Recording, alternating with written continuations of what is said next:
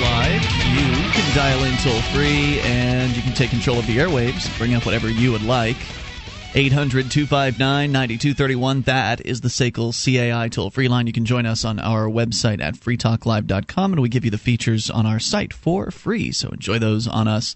Once again, that's freetalklive.com. Joining you this evening, it's Ian, JJ, and Mark. So, as usual, lots on the table to talk about, but of course you can take control and bring up anything that you'd like, so don't hesitate to take advantage of that opportunity.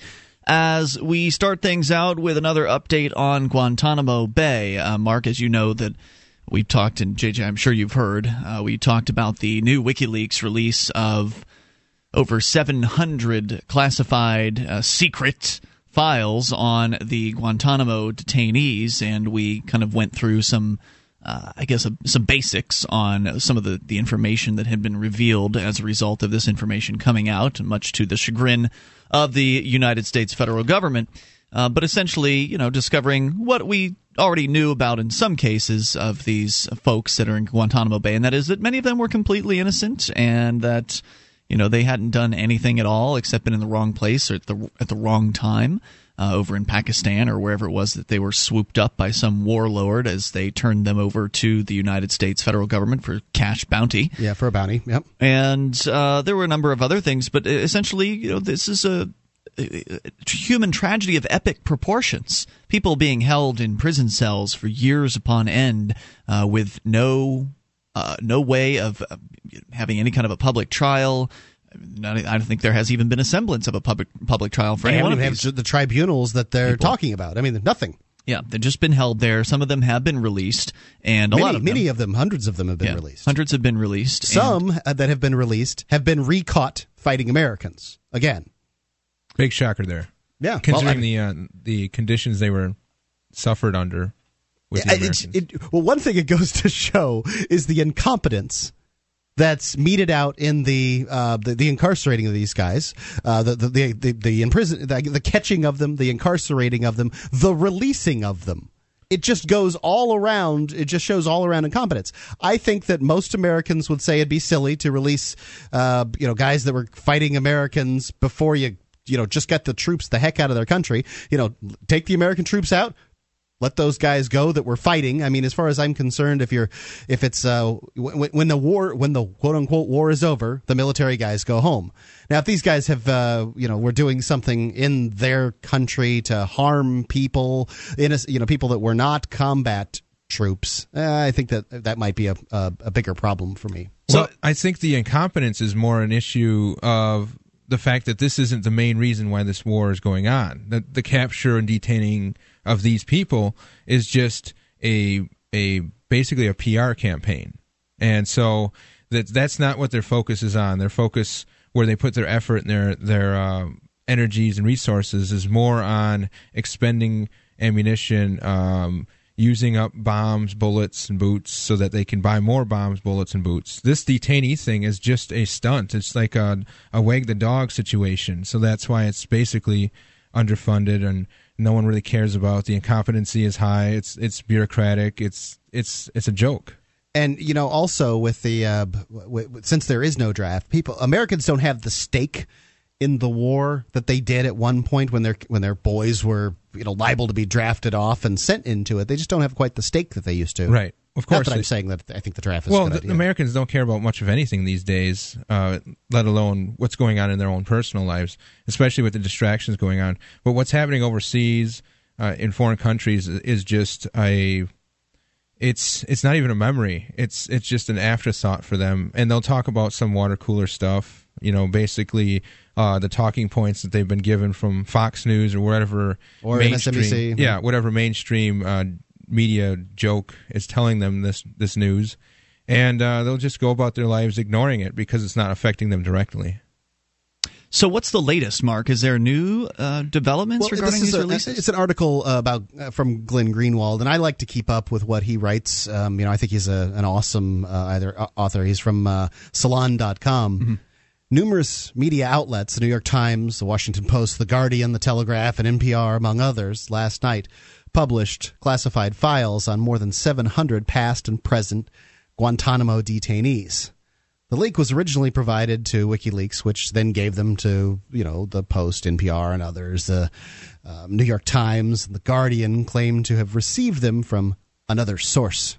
WikiLeaks suggested the other source was Daniel Domscheitberg from the former WikiLeaks associate, who WikiLeaks claims took, without authorization, many WikiLeaks files when he left.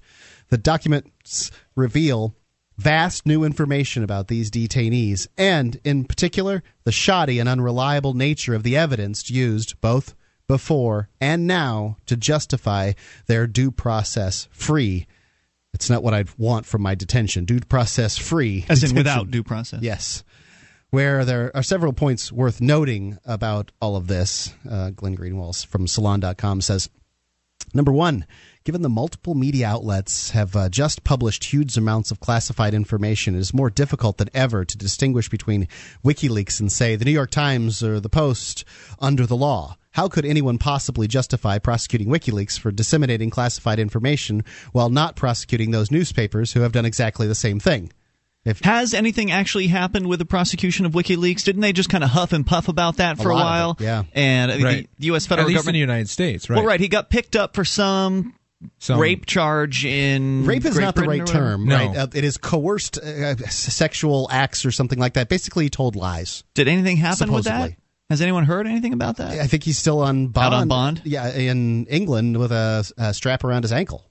Yeah, they wanted. They were talking about extraditing him for a while, and then the news cycle had some of the other stories, especially the Egypt stuff, the Japan stuff, and so that sort of information was swept under. Maybe Britain will just drop Julian Assange on Libya. See if that'll. Yeah, right. So as of right now, the United States federal government has done nothing more than bluster about right. Julian Assange. They have not actually made any kind of move. Digitally they've done stuff as far as chasing down various aspects of Anonymous, going after the websites, trying to get some of the websites shut down, which led to all the mirrors coming up and the response by the internet to propagate this even further. So I think they've done things, but it's mostly been virtual.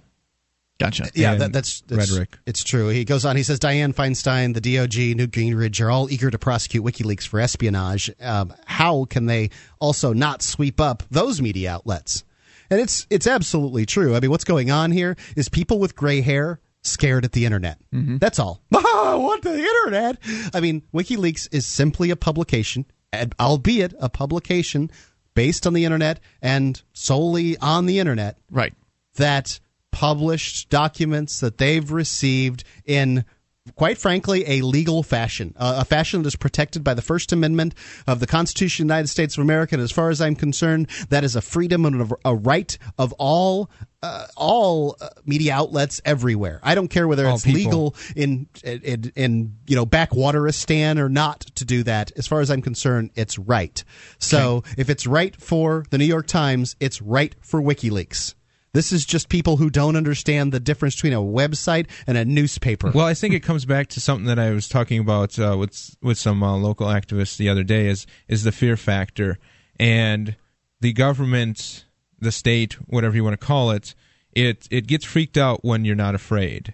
And the internet is not afraid of the government. And so the government is like, oh, internet is evil, it's bad, it's not fearing us like it should be, it's not bowing down and kowtowing and paying us its permit fees and asking permission. It's basically going against our every wish and every whim with utter fearlessness, and that's what's freaking them out.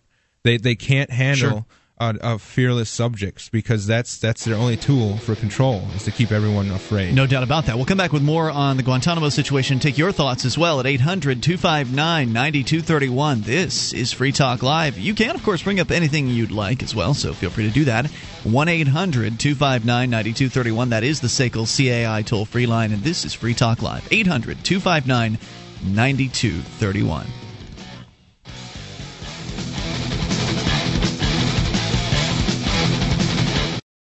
The Ruger LC9. Compact, powerful, and perfect for personal protection. The LC9 is only slightly larger than the popular Ruger LCP. Features a checkered grip frame to provide a secure and comfortable grip, and includes a finger grip extension floor plate. The LC9 also has a dovetailed high-visibility 3-dot sight system, blued alloy steel barrel, manual safety, and loaded chamber indicator. The LC9, another innovative American-made product from Ruger. Learn more about the Ruger LC9 at Ruger.com/LC9.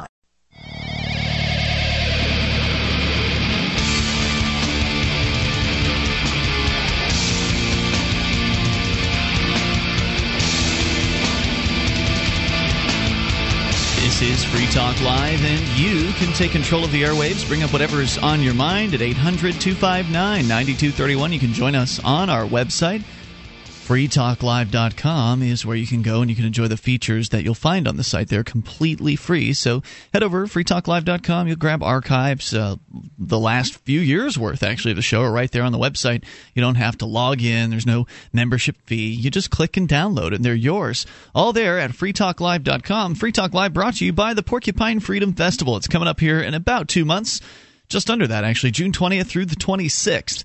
And it is going to be the biggest liberty-oriented event of 2011. It's the Free State Project's Porcupine Freedom Festival. You can go to porcfest.com to get registered, porcfest.com. You can use our discount code, which is Free Talk Live minus the spaces. So just Free Talk Live is one word.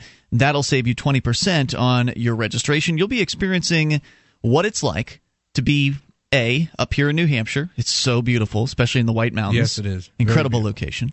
It's the best time of the year there. You'll also be experiencing what it's like to be around hundreds of other like-minded, liberty-oriented people that understand what freedom means. And you can go to porcfest.com to learn more about the event. There's some great pictures there of prior years' Porcfests.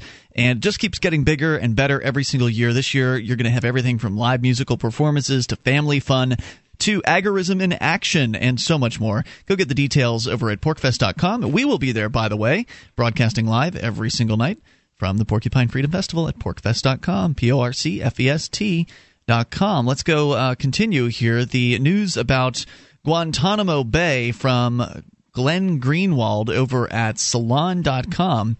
And he's kind of summing up, I think, some of the other details surrounding this release of over 700 documents on each of the Guantanamo detainees, which is, of course, revealing that many of these individuals were completely rounded up on bunk circumstances, just completely manufactured. Right. No evidence. I mean, that's what major newspapers around the world are reporting. Mm-hmm. No evidence. Just swooping people up, putting them in a prison, torturing them. So, the long and the short of it is that the United States went into a country and went looking for a guy and his cohorts. And anytime anybody said, "Oh yeah, that fellow over there is involved with them," they'd snatch him up and throw him in jail. Right. Yep. And some of those people they kept for years. Some of them they moved over to Guantanamo Bay and kept them for years. Some of them they kept in prisons in country, other places. It's despicable. Imagine if it was you. This is what I'm trying to talk. I'm not saying that Guantanamo Bay didn't contain terrorists. That much is true. But shouldn't those guys? How do you know that's true? What's that? How do you know that's true? Because one of the guys, I could assure you that one of the 9/11 terrorist guys, the people that were involved, was there. How do you know? Well, I mean, that's the evidence, Ian. Was it convicted though? I mean, that's the thing. Well, you can't get convictions on some of these things, and they haven't held trials for others. Well, here's the point, though. If in this world, in this society, there are a lot of really bad things about the laws. Okay, there's a lot of things I don't like about laws, but there is a sort of a system, a due process system that does allow people they are proven innocent until they're innocent until proven guilty, right? Okay. So how can we say they're terrorists? Right. You don't get to call anybody a terrorist, Mark, until there's evidence and proof around that. Until a conviction. Didn't they hold happens. the shoe bomber guy there at Guantanamo at some point? I could not tell you. I couldn't either. Yeah, I don't think so. I don't know. I think there would have been a big ACLU because he's an American citizen. I don't think he was this American citizen. He was coming to. Anyway, I shouldn't be talking about it because I don't know enough about the shoe clearly. Particularly. But I can tell you that he was, though. There were enemy combatants. What does that mean? Yeah, what is an enemy combatant is a guy who's fighting against your team. According to whom?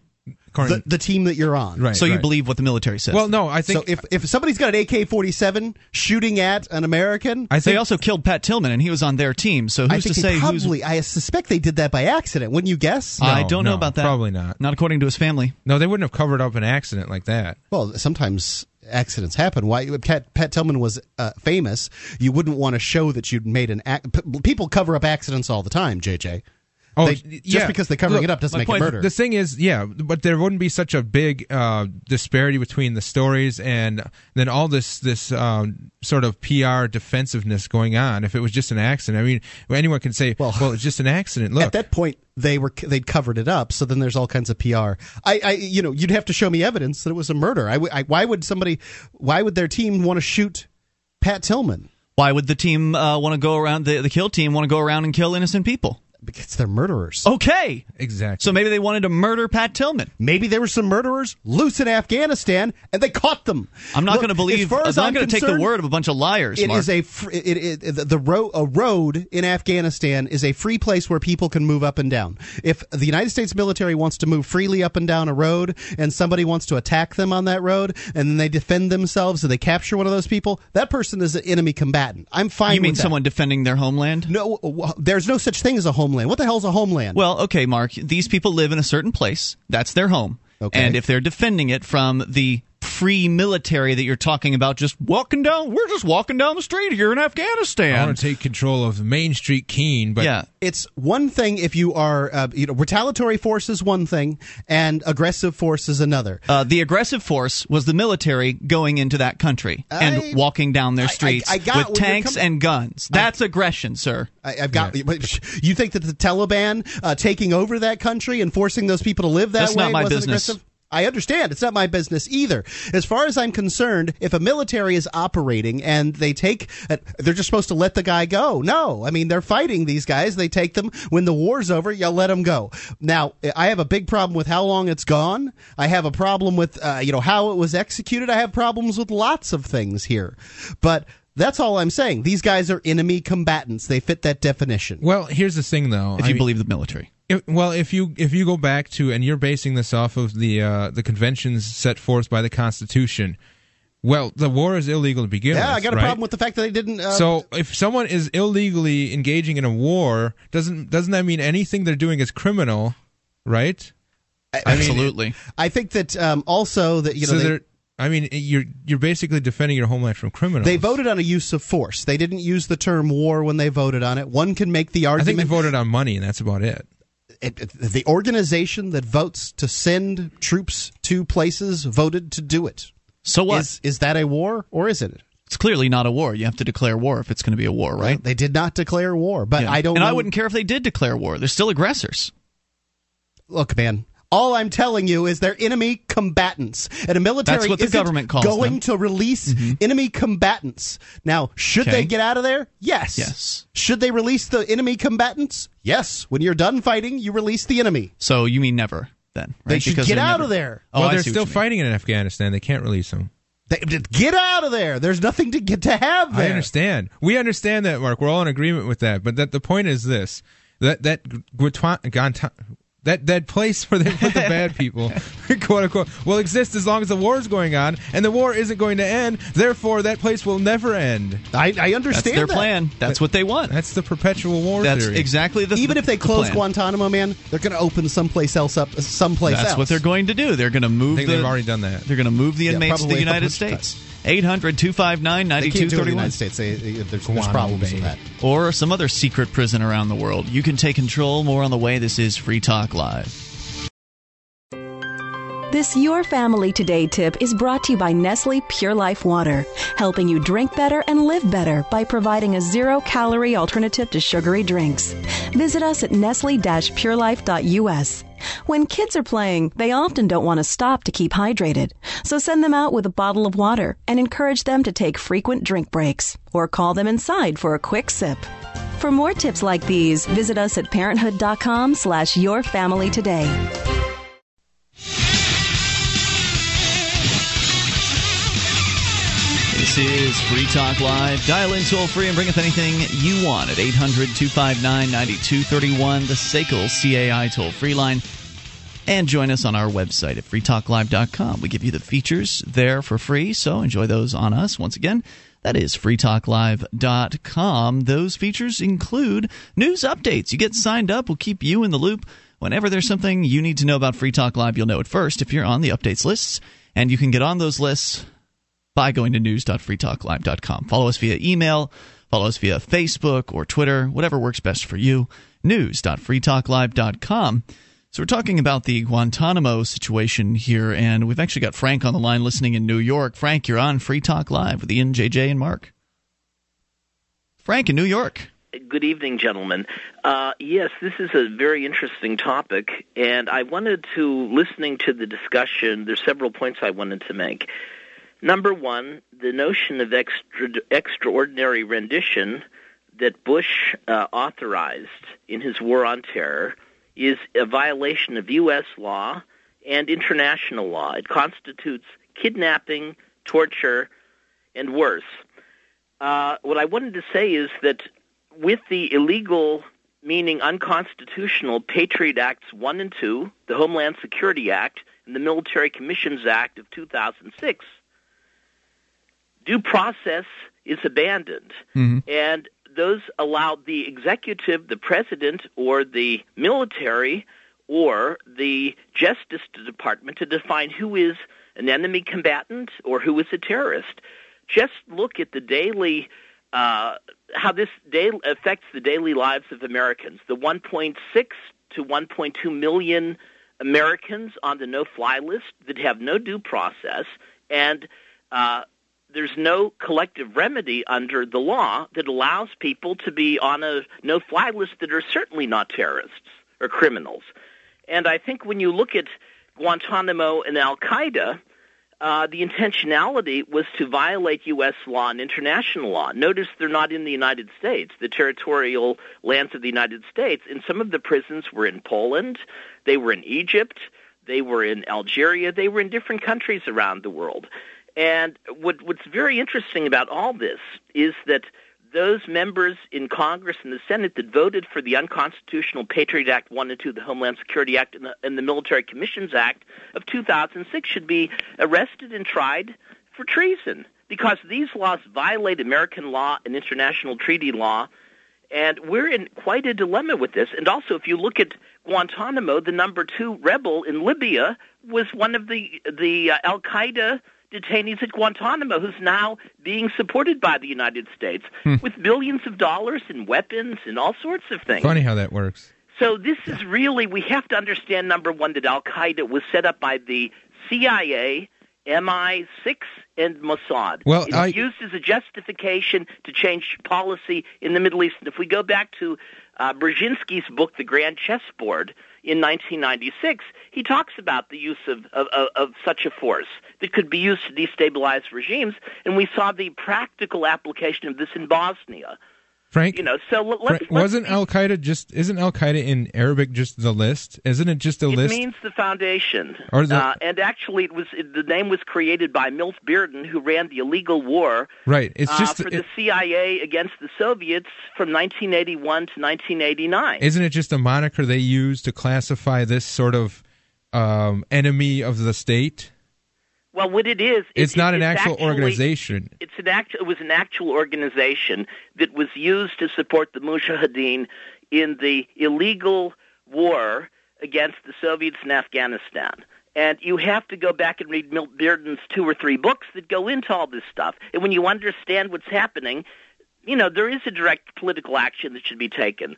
And what do you mean by that? Unconstitutional laws that violate the rights of international citizens and the citizens of the United States, it's time to take legal remedy. And that's going to have to be, if the Supreme Court cannot strike down these laws as unconstitutional and illegal under the Constitution, then it's time to send Bush, who admitted in his presidential memoirs that he authorized terror. He authorized these illegal activities. It's time to send him to The Hague to stand trial like they did to Milosevic. Thanks, Frank, for the call. Frank, it's a legal remedy. Isn't Obama just as guilty, though? in a concentration camp. I'm sorry, we'll Frank. Be having Frank, this discussion, cracking rocks. Hold on, Frank. Hold on, Frank. Slow down, buddy. Isn't Obama just as guilty in this? Of course, he's more guilty. He created 2 new wars that were unauthorized. In February of 2009, his illegal war against Pakistan that the CIA has been managing, and his war in Libya without getting congressional approval to go in. Well, so Frank, there is no legal. Frank, there is no legal remedy. There is no legal remedy. I don't think there's a bunch of one. No, don't you see? No, wait. Let me speak for a second. Okay, don't you see the trend? See the trend with presidents where George W. does this, and then Obama one-ups him with this. What do you think the next president is going to do? I mean, if you just follow the trends. I don't think we're going to have a next president. We already have the unitary executive that the German Nazi juror Carl Schmitt defined in his political writings. You know, he was the one that wrote the special provisions for the Weimar Constitution that would allow I don't think that has anything to do with this. Wait, you don't think they're going to have another election? Is that what you're saying? Well, I think maybe that won't happen. I think we may have.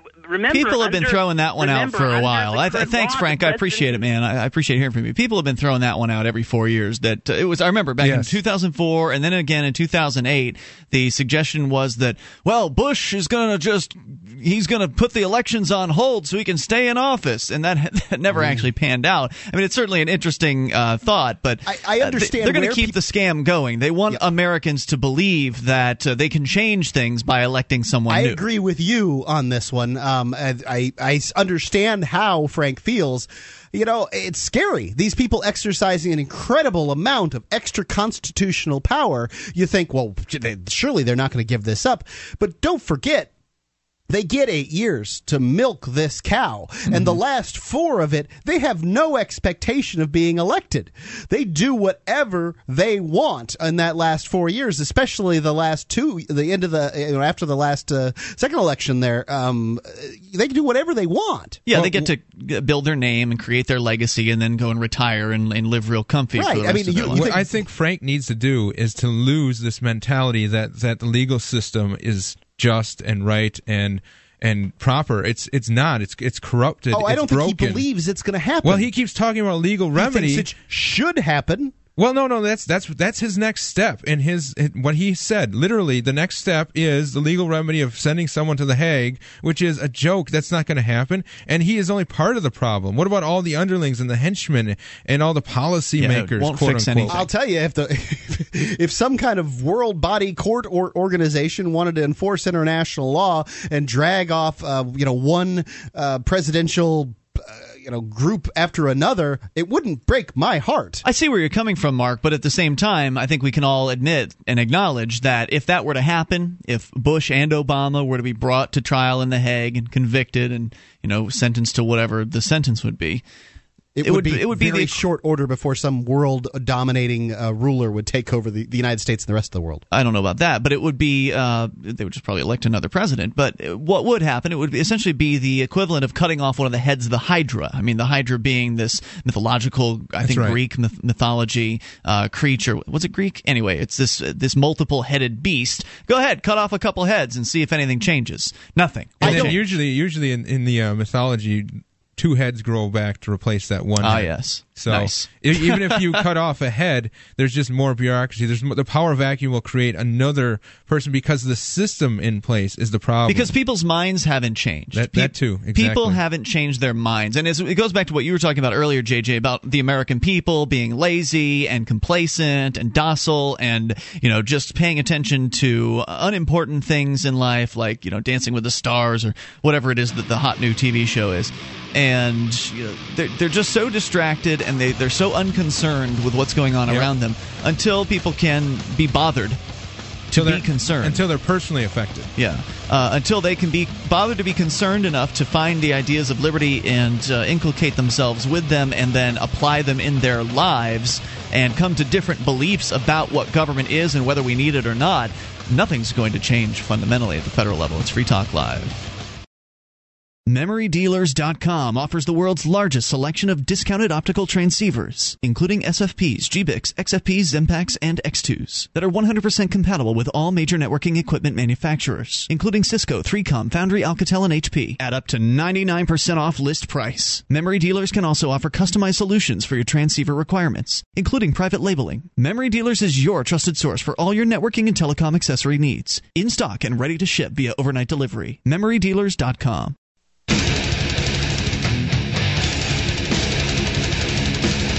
This is Free Talk Live. Dial in toll free and bring up anything you want at 800-259-9231. That's the SACL CAI toll free line. It's 1-800-259-9231. You can join us on our website at freetalklive.com. We give you the features there on the site for free. And if you enjoy this program and want to help support Free Talk Live, you may do so. Simply go and become an amplifier over at amp.freetalklive.com. You can use any major credit card via PayPal or use Visa or MasterCard right on our website to send in $3 a month. And what we'll do is we'll take that money in and reinvest it into the program, getting on more radio stations across the country, bringing more internet listeners on board, and exposing new people to the ideas of freedom. So do go to amp.freetalklive.com. Makes a big difference for us. That's amp.freetalklive.com. We're talking about the Guantanamo release, these documents that leaked out to WikiLeaks. WikiLeaks has then passed them on to major newspapers around the world. And some very interesting information has come out when we read you a summary from The Guardian a few nights ago that talked about people like a taxi driver being picked up because he drove a cab in an area in which the military wanted to gain intelligence about. So rather than just asking him questions over there, they decided to go ahead and render him into Guantanamo. Yeah, and his story's not even close to new, but yeah. Yeah, there's that, and then there was the Al-Qaeda, or not Al-Qaeda, but the Al Jazeera cameraman or Al Jazeera editor or whatever. He worked for Al Jazeera in some fashion. They picked him up and brought him to Guantanamo Bay and tortured him to get information about Al Jazeera. Not anything regarding terrorism or anything like that. They just wanted to know, about how Al Jazeera works. Well, they have no accountability and no one basically watching over them, so they can do whatever they want. Right. I mean, these are just two examples of over 700 stories, 700 classified files. That we know about. Or that have been made documented. Correct. They didn't mean to. I mean, they were secret files, and Thankfully somebody leaked them out. Maybe it was Bradley Manning, but nobody knows for sure. So, Mark, you're talking about what Glenn Greenwald has. Speaking of which, there were actually people picked up for wearing the same watches, Casio watches, that's right, that Al-Qaeda used as bomb timers. Allegedly, yeah. It's crazy stuff. Once again, we find, Glenn Greenwald goes on here, once again we find how much we now rely on whistleblowers in general, and WikiLeaks, and if he did what is accused, Bradley Manning in particular, to learn the truth and see the evidence about what the world's most powerful factions are actually doing. WikiLeaks is responsible for more newsworthy scoops over the last year than all media outlets combined. Yeah, I agree. It's not even a close call. And if Bradley Manning is the leaker, he's done more than any other human being in our lifetimes to bring about transparency and shine a light on what military and government is doing. 3. The difference among various newspapers and how these leaks are being presented is stark, predictable, and revealing. The Guardian emphasizes exactly what is most important about these documents, how oppressive is the American detention system, how unreliable the evidence is on which the accusations are based, and how so many people were put in cages for years without any justification. The New York Times, by stark contrast, emphasizes how dangerous and menacing the evil terrorists are shown to be, while at least noting underneath that many are held without cause. In some foreign newspapers they highlight how these documents show U.S. actions to be so oppressive and unjust, while American newspapers downplay that fact. That reflects Jack Goldsmith's praise of the American media outlets as comprising a patriotic media. Yeah, they're an extension of the government. Almost. I think that we're indoctrinated in this country with and as other countries are. I'd really love to see what the other newspapers say about their countries. Mm-hmm, sure. It's patriotism. I don't think that that it's necessarily them patriotism or nationalism. Same thing. Yeah. Patriotism is nationalism for the country that you're in. These documents shed new light on the persecution of Sami al-Hajj, the Al Jazeera cameraman who was encaged in the camp for more than 6 years, then abruptly released without ever being charged. As I've written many times, this was one of the most discussed cases in the Muslim world, that the U.S. would imprison an Al Jazeera journalist without charges for years, yet outside of Nicholas Crystal, it's almost entirely suppressed in establishment media outlets, even as American journalists obsessed in the imprisonment of American journalists by Iran and North Korea for far shorter periods of time. Oh, yeah. Mm-hmm. Al-Hajj has long claimed that he was interrogated almost exclusively about his work for Al Jazeera and virtually nothing about the accusations against him being an al-Qaeda courier. These files released about him corroborated this claim, as The Guardian notes. An Al Jazeera journalist was held at Guantanamo for 6 years, partly in order to be interrogated about Arabic News Network, the Arabic News Network. In particular, his files make it clear that that one of the reasons he was sent to Guantanamo was to provide information on the Al Jazeera News Network's training program, telecommunications equipment, and gathering operations in Chechnya, Kosovo, and Afghanistan, including the network's accusation of a video of ULB, that's Osama bin Laden, I guess, I don't know, it must be their pronunciation in Arabic, and a subsequent interview with ULB. Yep. Al-Hajj was far from the only journalist the U.S. imprisoned for years without charges during the War on Terror, but his case represents one of the most egregious and underreported American acts during the last decade, given that he was determined to learn more about Al Jazeera. These newly released files dispel any doubt about the accuracy of Al-Hajj's claims regarding his detention experience. Perhaps most important of all, these documents conclusively underscore the evils of the Obama administration's indefinite detention regime. Just last month, the Obama administration's I can't see anymore, Ian. My eyes are blurring, and I got you. Well, we've been through some of this already. I don't know if you were. I think maybe you weren't here that night. But yeah, we talked about some of the details on this and about this cameraman, and it's just absolutely outrageous. I mean, there's no doubt about it. It's more evidence, as though we needed any more evidence, that the U.S. government is corrupt and horrible, and that that it hurts innocent people, and that there's absolutely no accountability whatsoever for what it is that they're doing to people. And so I know that you've sent me this here, Mark, and there's probably not too much left in this piece. What number were you on there? Number 5. You were on number 5. Yeah, I was in middle point number 5, and I have that problem that I went to the eye doctor for in my left eye.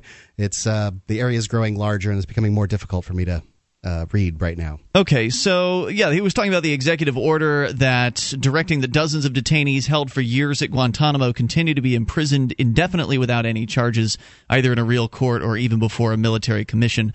Although indefinite detention was one of the primary hallmarks of Bush-Cheney radicalism, this order was justified by the White House and its followers on the grounds that the president knows of secret evidence that shows that these detainees are too dangerous to release, yet cannot be prosecuted at the same time because the evidence against them is tainted. The idea of trusting the government to imprison people for life based on a secret, untested evidence never reviewed by a court should repel any decent or minimally rational person. But these newly released files demonstrate how warped is this indefinite detention policy specifically.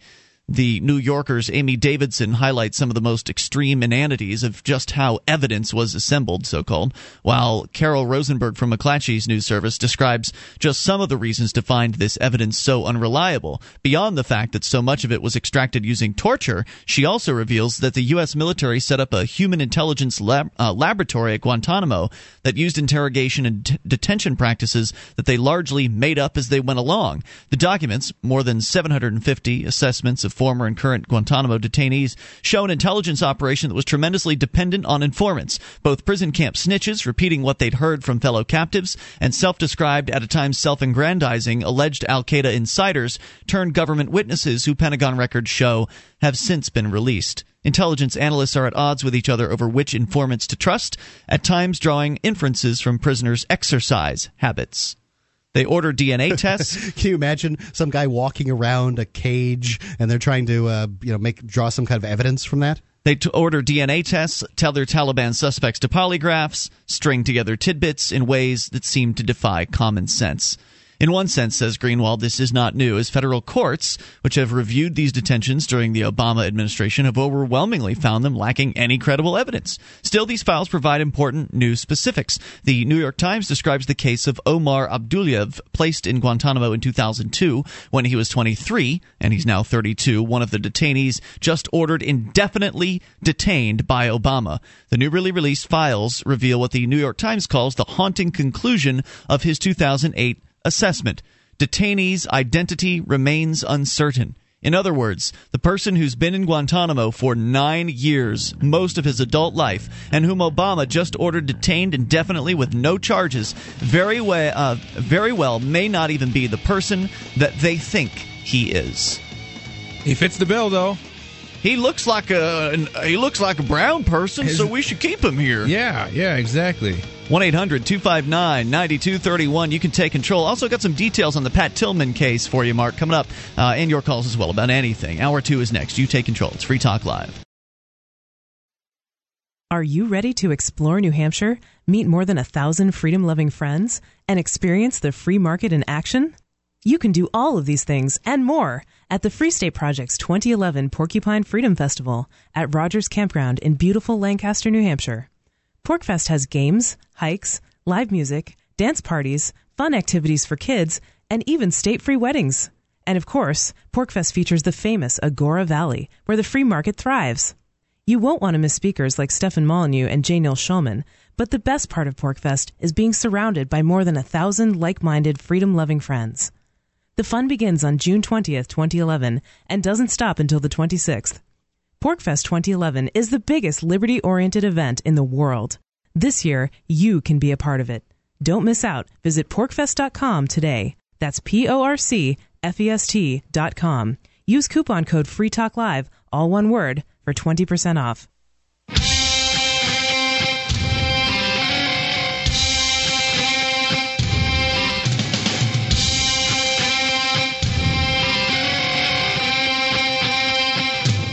This is Free Talk Live. We are launching into the second hour of the program. You can dial in toll-free, bring up anything you want at 800-259-9231. That's the SACL CAI toll-free line. Join us on our website at freetalklive.com, and we give you the features on the site there for free. So enjoy those on us. Again, freetalklive.com. Joining you this evening, it's Ian, JJ, and Mark. All right, let's get right into your phone calls, and then if I get a chance, I'll give you a little bit of detail on this Pat Tillman case, Mark, since you were a little uncertain as to some of the questions surrounding his death.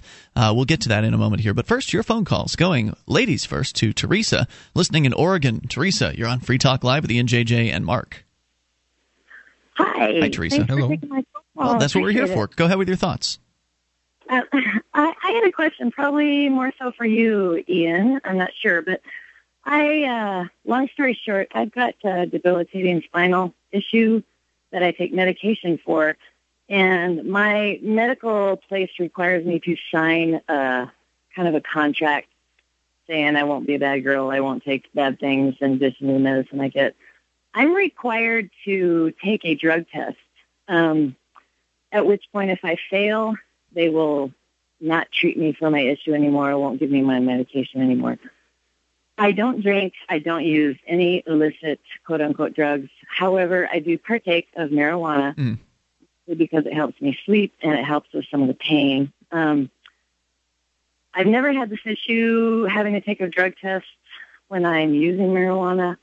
I guess my question to you is, do you have any advice on how long you need to be abstinent?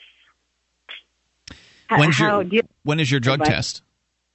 It's not specifically set. I need to take it. I should take it sometime next week. I could probably postpone it a little bit, but probably not too much. Okay. Go ahead. So there are some interesting suggestions online surrounding taking drug tests and how to beat them. I haven't done the research personally, so I'm going to try to recount what I've heard from somebody who has done the research, but you probably should put your own time into to figuring this stuff out. I believe we've a bit of stuff, but I believe I was told that, okay, first of all, one of the most popular ways to pass a drug test is, as I understand it, to drink a lot of water. However, if they're monitoring the color of your urine to look and see if you've been drinking a lot of water, there is a vitamin that you can take, and I believe it's vitamin B. Yeah, it's got to be a B complex or something. B as in boy. Yeah. B as in boy, that will actually color your urine yellow. So you can flush yourself with as much water as you like, gorge yourself. Don't kill yourself on water, but drink all water. Don't drink coffee. Don't drink soda. Don't drink orange juice. Drink all water for all of your drinks all day long. And do that from now through, the next, whenever the drug test is. Certainly don't smoke any pot between now and then. And take the vitamin B. I think, look into the details on this as far as when you should take the vitamin B. Maybe it's the day of, maybe it's the day before. No, it'd be the day of. Day of? It's relatively quick. Okay. Yes. So that way your urine will look like normal urine, and they won't suspect it of being mostly water, which will help dilute things. Also, and again, please check me on all of these, but I think I recall hearing that I don't know what it is. Whatever it is they're testing for, I'm not sure what the scientific term is, but there's more of it just after you wake up. So you don't want to go to your drug test early in the day. Yeah. You want to go to the drug test later on, like in the afternoon if possible. Be up bright and early that day and start drinking water. And that way, whatever those little things are that they're testing for, leftovers, the evidence... The evidence, if you will, it's kind of not as prevalent as your day goes on. Also, I believe you should avoid doing stressful activity like running or exercising as well, as that will release those will release the kind of the. If you do a fat burning exercise, then it's probably like serotonin and dopamine that increase is probably what you're talking about. No. We're talking about the leftover evidence, the trails, if you will, of what was the marijuana, what was the THC, whatever it leaves behind. And I don't know what it's called, and I apologize. Well, so there's a certain amount of particulate matter or whatever from the marijuana that's in your going to be in your urine. If you have less water to dilute it, there's going to be more of them. If you have more water to dilute it, there's going to be fewer. In the morning, you haven't gone for hours, so therefore there's going to be more of that stuff in there for them to find. You want to not give them that. You would want to give them that urine after you've had a chance to get all that stuff out of your system. One more tip: the stuff that's in your system will come out sooner in your urine stream rather than later. So don't catch the beginning part of your urine stream, catch the ending portion of it. That's a good tip. Yeah. So these are the things that I recall from hearing through the grapevine. Don't drive equipment after smoking marijuana. This is from somebody who had a drug test that she had to take, who told me about all the research she had done, and she passed. Outstanding. Because it's just so hard, because my husband and I went on the internet. I mean, there's from one extreme to the other advice, and you always hear like that perfect, 30-day rule, but I don't know if that's just anecdotal or if that's, I've heard other people that say like a week or 2 weeks. It depends. It depends on various factors, right? I mean, it depends on your body. It depends on your usage of marijuana and how frequent it was until you stopped. So if you'd smoked like one joint in the last month, then yeah, you might get away with a week or two or whatever. If you've been smoking daily, it may be a 30-day thing. But if you apply these suggestions, you may be able to slip past. It's generally stored within your body fat, so that also depends on basically the body of the person and how their body metabolizes things and how much fat they have to store this chemical. So there's a lot of variables. So I hope I've given you something to think about, at least something to check into. And will you let us know how it goes? Absolutely. I'll give you guys a call and let you know. I really, really appreciate your time. Thanks, very much. Teresa. I appreciate hearing from you tonight. And thanks for the call at 800-259-9231. Thankfully, I've never had to take a drug. Actually, there was one time, like a decade ago, when I was looking at getting a different retail job, when I considered going to take a drug test, and I think I took the test, but I ended up not taking the job. And it's not because, by the way, for anybody that's just tuning in for the first time, hearing this and thinking, my gosh, how could you be giving that drug user tips on how to get a job? This is a medical marijuana using lady who needs, tips on how to be able to use her medicine and still live her life. Well, the fact is, marijuana users are all over the place, and they work in every industry, at every kind of job you can imagine, and many of them are some of the best employees in any given location. Some of them aren't. Some are a bunch of slackers. But it's just it depends on the individual. It's not marijuana that makes people slacker or good employee or anything like that. And gosh, who was I talking to recently? It was one of the program directors that we consult with. I was chatting with him, and he was telling me about a story with a general manager that he had who was, shocked to discover that one of his employees at a radio station was smoking marijuana, and it was brought to his attention that by this program director that he could think of 5. There were probably 60 employees at this radio station. He could think of 5 who didn't smoke marijuana. He told the GM this, in case the GM was getting it in his head to drug test everybody, to kind of back him down. Like, look, you do not want to drug test a radio station. Yeah. No, man. Same thing with your favorite restaurant. You can pretty much count that everybody in there, almost everybody, is a pot smoker. I mean, they're everywhere. I'm not sure it's true in fine dining establishments or something like that. I think in the kitchen, definitely. I've worked in some fine dining establishments. The back of the kitchen where you don't see, the customer doesn't see that person. Yeah, there's all kinds of things that go on. I've known people who've sold. I've known people who have been working at fine dining establishments as waiters and waitresses who are users. I'm sure. I'm just guessing that it's probably not quite as prevalent at, if you're talking about some fine dining establishment. You go get a job at a fine dining establishment and stay there for a few months and let me know what you find out. 1-800-259-9231. That's the SACL CAI toll-free line. You can take control of the airwaves. Bring up whatever's on your mind. I knew there was one place really popular in Sarasota, Florida, where the manager was, I think, buying cocaine or something like that at a very, very fine dining establishment out on the, I think it was out on the Keys, as a matter of fact. 1-800-259-9231. I shan't say what the name is because we're going to be on in Sarasota. Actually, we are on in Sarasota right now. More coming up. You can take control of the airwaves. Bring up anything. This is Free Talk Live. We wouldn't be where we are without our amplifiers. Their $3 per month helps us spread Free Talk Live and gets them access to perks at amp.freetalklive.com.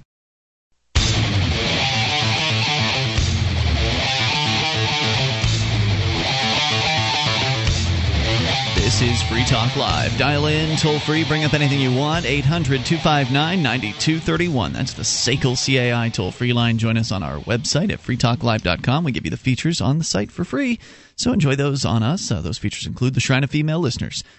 Dozens of ladies who've taken the time to send in their validated photo or video showing that they're listeners of this program. You can see that over at shrine.freetalklive.com. And if you are a lady listener, you can become part of the Shrine, should you like. The details are also at shrine.freetalklive.com.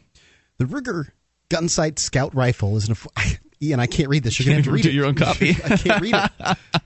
The Ruger Gunsight Scout Rifle is an affordable, versatile, and reliable rifle. It will deliver 10 rounds of .308 Winchester performance in a variety of situations. It's compact, lightweight, and accommodates a host of optics. It's a serious rifle for those serious about rifles. The perfect do-it-all bolt-action rifle where rugged, reliable Ruger meets the practical, tactical. The Ruger Gunsight Scout Rifle, the one rifle to have if you could have only one.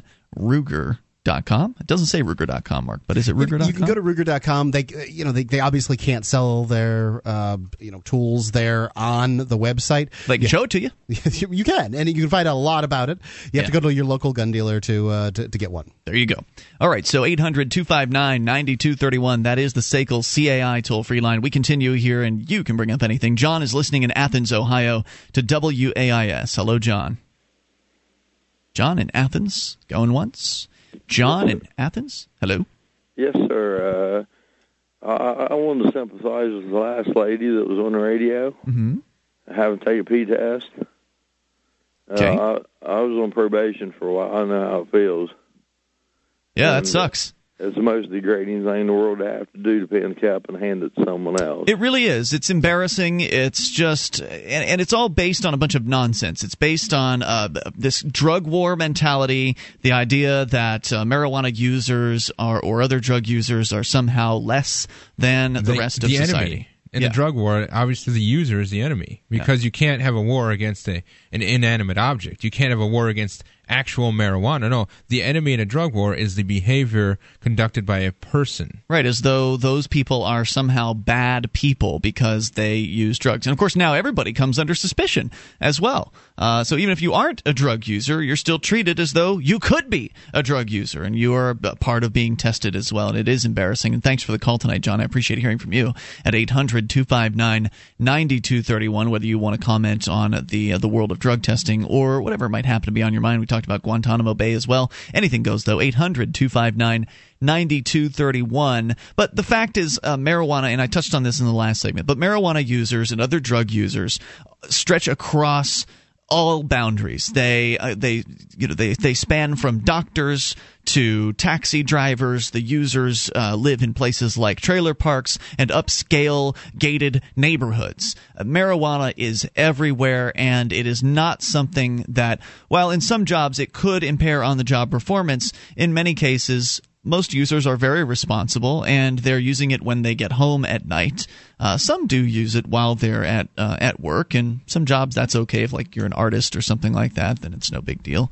And it all depends on the rules and what's important for your job. But it's just so sad that I think it also depends on the individual and how it affects you. That's true. There are certain things, like especially with marijuana, certain strains or certain types will have a bigger or lesser effect on you, and different effects too.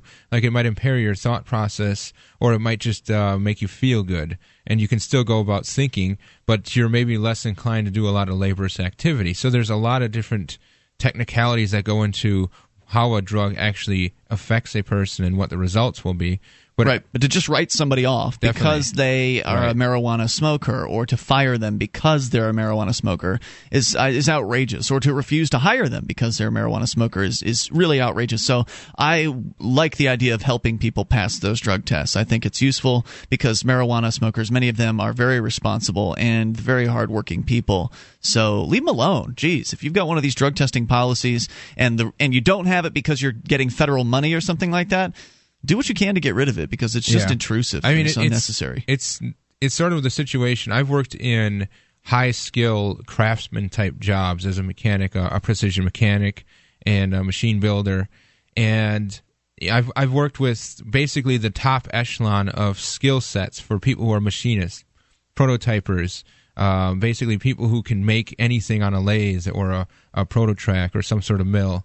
And, a lot of these people smoked pot. And did they do it on the job? No, they didn't do it on the job, but they did it before the job in some cases, and they still were at the top of their game because the individual himself or herself is not affected so much. They have a lot to begin with, a lot of talent and ability, and the effect of smoking the marijuana wasn't such that they were decreased in that ability. It just sort of changed their personality a little bit, and they were still able to execute very high-quality work consistently. Yeah. I've worked with a radio guy who would go into the studio with cans of beer and do his show every morning that way. In the morning. Oh, yeah. Right early. I mean, cracking them open at 6 a.m. I think his morning show started at 5. Wow. Is that the guy on the adult contemporary station? Yes. I heard about him. I believe he's passed away, hasn't he? I don't know. I think so. But anyway, yeah, that's probably not uncommon either. So, the fact is that... But the drug tests don't catch that. I mean, drug testing isn't going to catch an alcoholic. Here are the good folks, in a given metro listening. I'll tell you, as a matter of fact, the good folks in Sarasota, Florida, listening to their, adult standards, Perry Como and Dean Martin, while their favorite morning show host was in there cracking them open while he was doing the show. I mean, people just don't know what they're experiencing. Drugs are bad, alcohol's bad, whatever. Hey, you don't know how many delicious treats you've gotten at restaurants have been prepared by cooks, chefs who are stoned. You just don't know. No doubt about it. 1-800-259-9231. Share your experiences. Bring up anything you'd like. Let's go to Nico, listening in Illinois. Nico, you're on Free Talk Live. How are you doing tonight? Hey, Nico, what's on your mind? A couple things, actually. But the first one, in a free marketplace, how do you support such infrastructural things? For example, the interstate system. I believe that the interstate system was a definite help for the economy, and it's a great way to get around the country. And in a free market, obviously, maybe they're profitable because you can charge tolls and things like that once you build them. But there's no doubt that, a lot of people were displaced because of the interstate system, and a lot of things had to move. And obviously eminent domain helped that out. And unfortunately, a lot of people were taken out of their houses that they've lived in for a long time. But how do you support this in a free market? Because people aren't going to want to move. Well, I'll take that. First off, it's a good question. Yeah, it's a great question. This is one of the. I love the interstate. I think it's a great system. Remember, what you're experiencing on the interstate is just the experience of a highly regulated industry, which is the automobile industry, coupled with a government funded and government run, interstate system and road system. So you're talking about probably something that could be a lot better than what it is today. And I'm going to tell you how some of those things could exist in a world where the government didn't build roads. How do we have free market interstates? That's the question. How do you have that? So we'll come back with that here in moments. You're welcome to stick with us, Nico. More as well with you, and you can dial in toll-free, 800-259-9231. That's the SACL CAI toll-free line. Whether you want to talk about roads or your experience with workers that smoke pot, it's Free Talk Live. Bring up anything. DVD, books, music, instruments, periodicals, computers, software, electronics, photo, cell phones, office products, home and garden, bed and bath, furniture, kitchen, pet supplies, automotive, hardware, apparel, shoes, jewelry, grocery, healthcare, sports and outdoors, toys, games, used, and more. It's a department store at your fingertips. Shop.freetalklive.com. Get all your shopping done, get a great deal, and a portion of your purchase goes to benefit Free Talk Live when you enter Amazon via shop.freetalklive.com.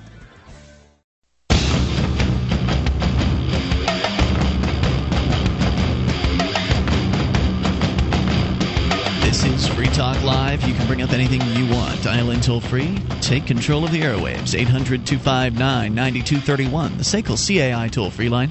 1-800-259-9231. You can join us on our website at freetalklive.com, and we give you the features on the site for free. So enjoy those on us. Once again, that's freetalklive.com. Joining you tonight, it's Ian, JJ, and Mark. By the way, we invite you to our website where you can find the wiki with over 2,000 pages created by listeners just like you. WIKI.freetalklive.com will get you there. You can go and edit virtually anything you see.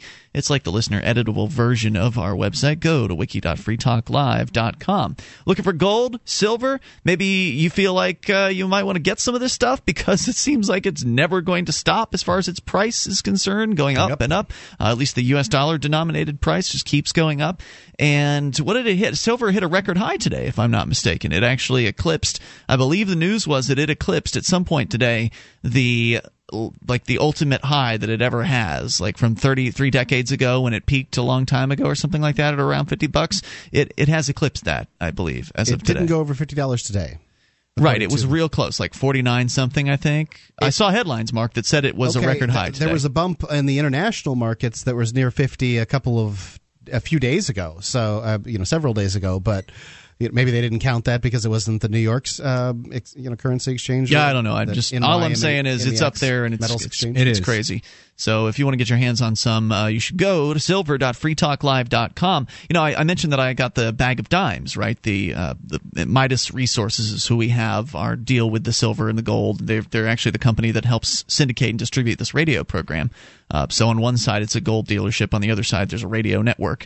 And so when you order through silver.freetalklive.com, when you order your gold and silver through that link, you're actually helping Free Talk Live, and you're getting the gold and silver that you're looking for. But one of the things they have there, besides the .999 fine silver that I'm a fan of, I like those 1 ounce silver pieces. They're very pretty. I got some of the survival bag. That's 1,000 dimes. It's 90% silver dimes because it's pre-1965 dimes. So it could be the Eisenhower. Is that right? Who's on there? Eisenhower dimes. It could be the Mercury dimes. There could be some Barber dimes are the other options. Yeah, they're all roughly the same size. Yeah, in the same dimes. Same amount of silver, right? Mm-hmm.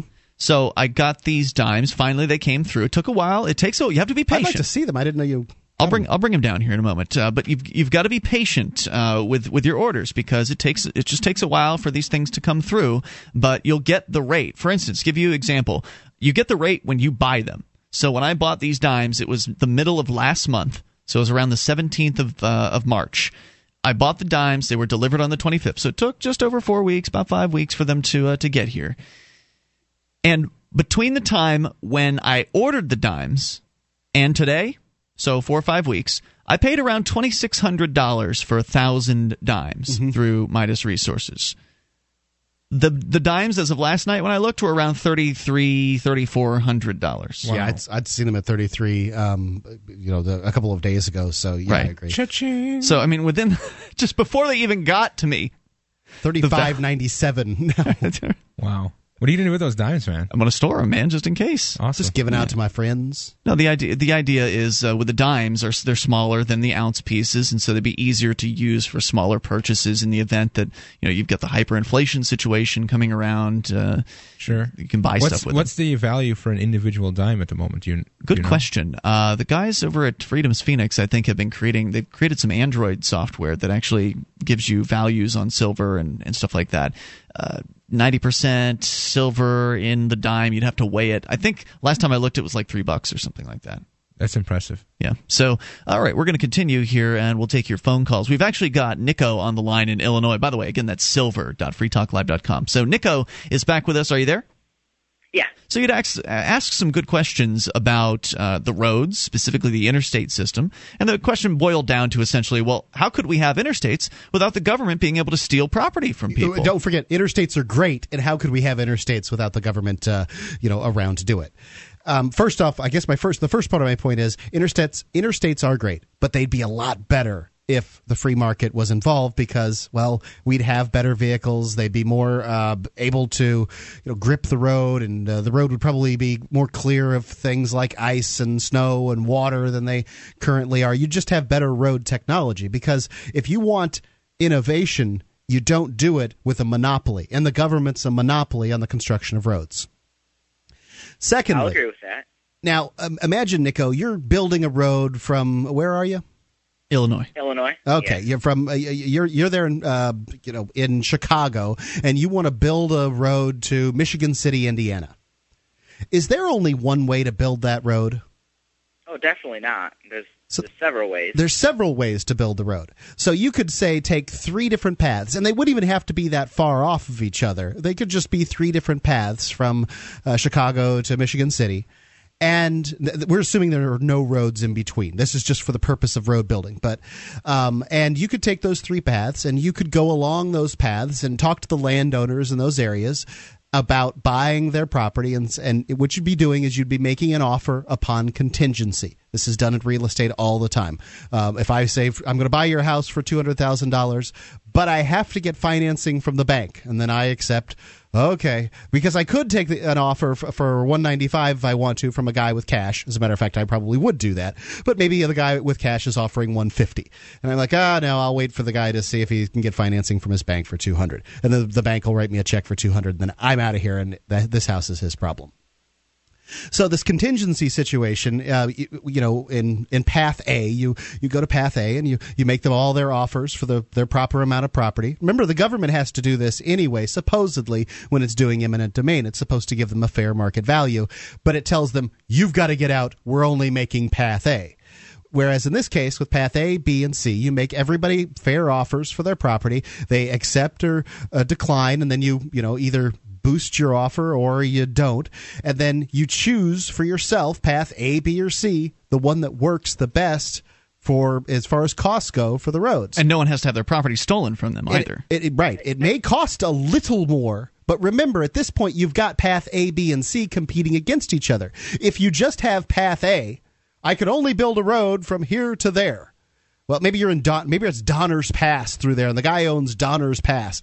Yeah, it's going to be expensive to go through there. Otherwise, you're going to have to blast a roadway out of some other mountain or something. But in most cases, the vast majority of cases, you don't need the violence of government to build a road through eminent domain. I guess my only point is you're always going to get that one, like 150-year-old guy. Sure. Like, my family's been here forever. Is he on Path A, B, or C? Obviously highways are long stretches of land, and so I mean you're going to get these people everywhere. Sure, I understand, and I'm trying to make this a simple analogy, but do you understand that every highway, every time you have a situation with that guy in the middle, you still have paths A, B, or C that split off. There's always ways to go around Mr. Curmudgeon. Right. The curmudgeon, the factor about the curmudgeon only really comes into play when there's only one way to go, and then he knows he can stand in your way and raise his price or whatever. Otherwise, you're coming to this person and you're saying, I'm willing to buy your property as long as everyone else along this path is also willing to sell their property. So the old man knows that you haven't already gone out on a limb, you haven't already bought up parcel A, B, C, D, E, and F, and he's G, and now that you bought A through F, you've got all this money invested, and he knows he can just stand in your way and get 3 times as much as what your offer was going to be. No. You don't start building until you have agreements in place from every single property owner that you need to get the property from. And so he wouldn't have the ability to leverage you in that way. Does that make sense? Yeah, it does, actually. Yeah. Yeah, what's that called, Mark? Isn't it auction theory or something like that? It's called auction theory. So if you wanted to look up more information about that, you could look up auction theory. And it really works. I mean, this was a sticker for me at one point, too. I figured you needed eminent domain to do these things. But you don't. And you're right. There will always be that curmudgeon. There was this little old lady that near a business that I worked at that had a house that was just surrounded by office buildings and banks and things like this. Why? Because she wouldn't sell.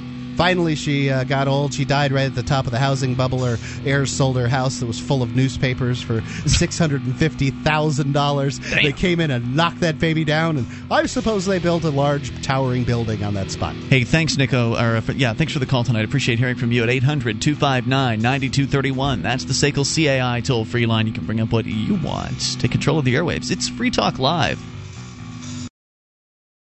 Do you have a product or service that you can sell to a national audience? Free Talk Live is a nationally syndicated talk show on more than 90 talk radio stations from coast to coast. We've been named to Talkers Magazine's Heavy 100 list. That's the 100 most important radio talk shows in the nation, thrice. And 5 times the best political podcast from podcastawards.com. You can have access to our 90-plus stations and our large and loyal podcast audience for less than $1,000 a month. Contact me, Mark, at freetalklive.com.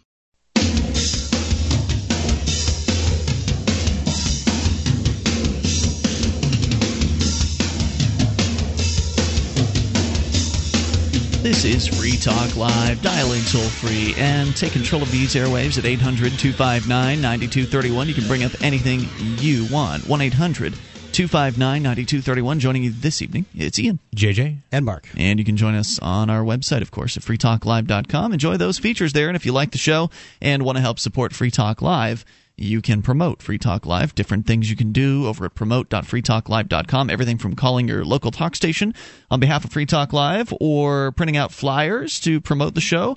You can do all those things and more over at promote.freetalklive.com. And once again, promote.freetalklive.com. Right back into your phone calls. Aaron is listening in Washington. Aaron, you're on Free Talk Live. Hello there. Can you guys hear me? Yes, sir. Aaron, go ahead with your thoughts. Oh, I'm just trying to turn off speakerphone or just regular? I can't tell you're on a speakerphone, actually. It sounds fine. It's the first time that's ever happened. Yeah. Okay. You guys are very witty and very knowledgeable, and I really appreciate you guys' service with this broadcast. Just want to let you know that right offhand. But I have a question for you. You have a pen and a piece of paper handy? Yeah, sure. Okay. I want you to figure out this just simple mathematical equation. Okay, and I'll get to the point of why I'm... Well, no one's ever asked us to do a math problem on the air. I'm not sure how good of radio this is going to be. Wow. No, you guys... Hey, I have the utmost faith. Everybody at home can follow along, though. Right, that's true. Well, everyone who's not driving. Everybody that's listening, follow along. Everyone at home. Right. Safely. If you're behind the wheel, you probably should pass it on this one. Go ahead. Okay.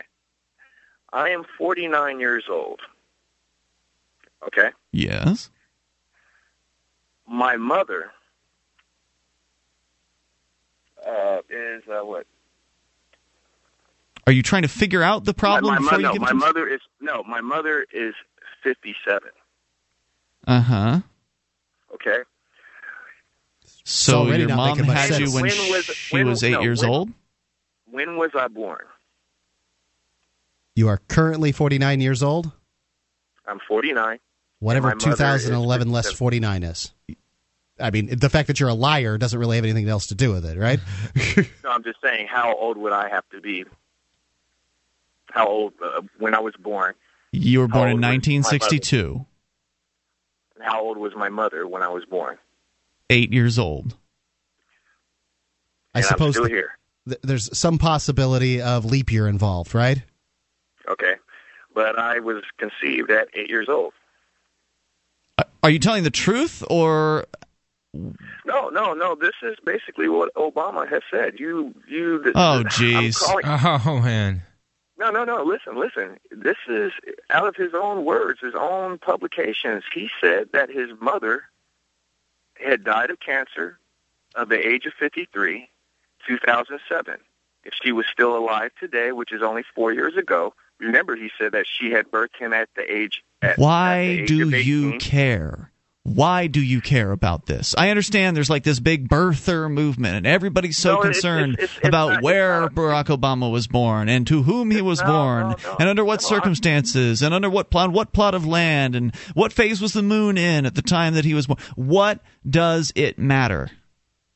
Just for the simple fact that if we're going to have a legitimate president, I mean, I'm African-American myself. I mean, why would we want to have a president that would lie about something? They're all liars, dude. Wait a minute. Which president hasn't been a liar? I understand that, but don't you think that's a little far-fetched to go as far as... I have to take your word for it. It's not like I've read this, and I'm sure most Americans haven't read this. I don't know, what you're talking about as far as, the proof that Barack Obama said something like he was 39 and she was 57 or, whatever. I don't know that stuff. MSNBC, NBC, ABC. Okay, we're getting off track here, Mark, because I don't care about this. I want to know why this matters to you, sir, because they are all liars. They're all criminals, and they're all thugs. Let's say you got your way, and all of a sudden tomorrow the news comes out, Barack Obama admits it. All right, it's true. I was born in Kenya, and I'm actually, 27 or whatever. I'm not legitimately qualified to be the president of the United States, and I'm sorry. And so then they take him out of office, and then what? Free Talk Radio, and I was trying to get to my point. Go ahead. My point it's Free Talk Live, actually.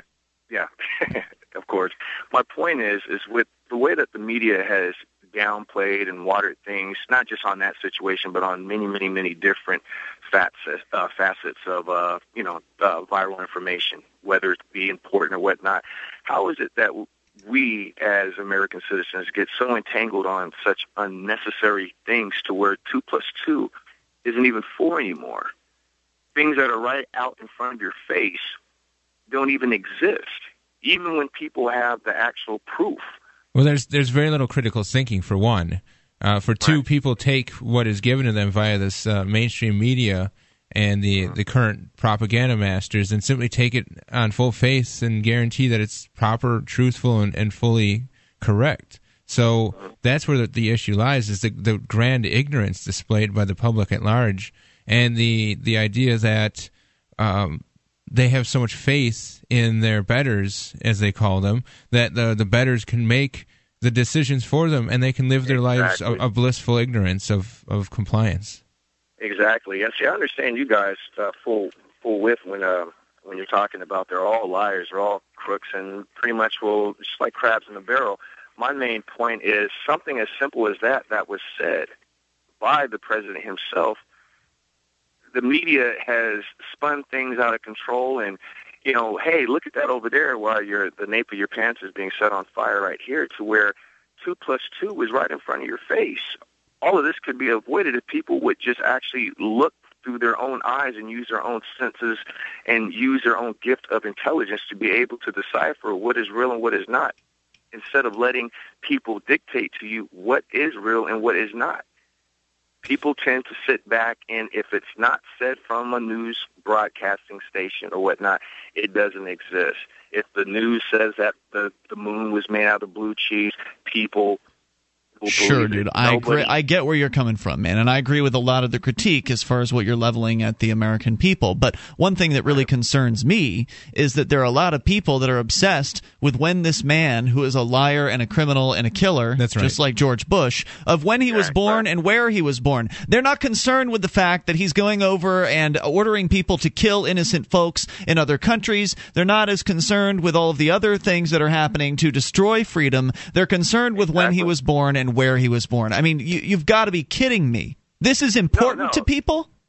No, I understand that, but in regards to what you're saying within that, with all the atrocities and things going on, I've kept pretty much in the loop in regards to him with all these signing statements. I mean, like, remember on the news when he said, today the president is going to sign this order that's going to completely dismantle Guantanamo Bay and whatnot. But nobody really read the order where it basically said that I would give it consideration. I understand that. But, I mean, true, it's not that big of a deal depending on where somebody is geographically, where they're from indigenously. But what I'm saying is, if a person would lie about that, there's no telling what else they would lie about. What a revelation. A politician is a liar. Barack Obama's mom... What I'm saying is that maybe none of these situations would have even happened if we would have found out and been able to see through the cloth that this person wasn't even right to lead the country. You see what I'm saying? No one is right to lead the country. No one. I don't want anybody telling me what to do, certainly not any politician, and I thank you for the call. I do appreciate a lot of what you said. I just think that this is all a big distraction, and it sounds like you've gotten tied up in that distraction despite all your critique about the media. Yeah, I think it was... looks like this from this long form here that, in fact... is the birth certificate, you mean? It's not a birth certificate. It's a long form certificate of live birth. So it's a certificate of live birth, not a birth certificate. As I understand it, the birth certificate has yet to be actually released. Oh, really? This is the long form. Okay, whatever. But remember, I could not have my birth certificate. I'd still be an American citizen. I don't know. No one's an American citizen. What's that? No one is an American citizen. According to your definition. It says he was probably conceived on November 1960. Could be the same day as his mother turned 18 years old. So apparently that math's not right. Well, I think he was proven to be a liar far before the birth certificate sort of fervor began. Mm-hmm. I think his whole rhetoric about change and bringing the troops home as soon as he gets into office and closing Guantanamo as soon as he gets into office and all these other little promises he made, he hasn't come through on any of those. So as far as I'm concerned, if you needed proof that he's a liar and shouldn't be in office, there's plenty of it out there. You've got it in spades. Absolutely. And all you have to do is pay attention. And so I agree with a lot of his critique, but at the same time, again, it seems like he's bogged down in this one minor issue that really has no effect on anything. If tomorrow Obama is found to have been a liar on this issue and he's not even a so-called American... What if he's a lizard person? Oh, my God. So then kick him out of office and what? Joe Biden becomes the president? What is going to change? Are they going to invalidate all of the bills that he signed over the last 2 years? Maybe that would be a possibility, but then they'll just put him through again, and Biden will sign them. Yep. So what's the difference? 1-800-259-9231. That's the SACL CAI toll-free line. You can take control. Hour 3's next. Bring up anything. This is Free Talk Live. You know the Constitution like the back of your hand. You've read books, listened to podcasts, attended lectures, surfed websites, and watched videos. You've made liberty your life's goal, but something seems to be missing. Stickers from LibertyStickers.com. Exercise your freedom of speech with the world's most dangerous bumper stickers. That's LibertyStickers.com. But wait. There's more. You can buy Liberty Stickers wholesale. Get them for 99 cents each when you put 100 or more in your shopping cart in any combination. Sell them or give them away. They're great for gun shows, flea markets, fairs, outreach, and more. Earn extra money, promote freedom, and spread the word. Need custom stickers, labels, or decals for your organization or business? Liberty Stickers makes them. Go to LibertyStickers.com to order or call 877-873-9626. LibertyStickers.com. The world's most dangerous stickers.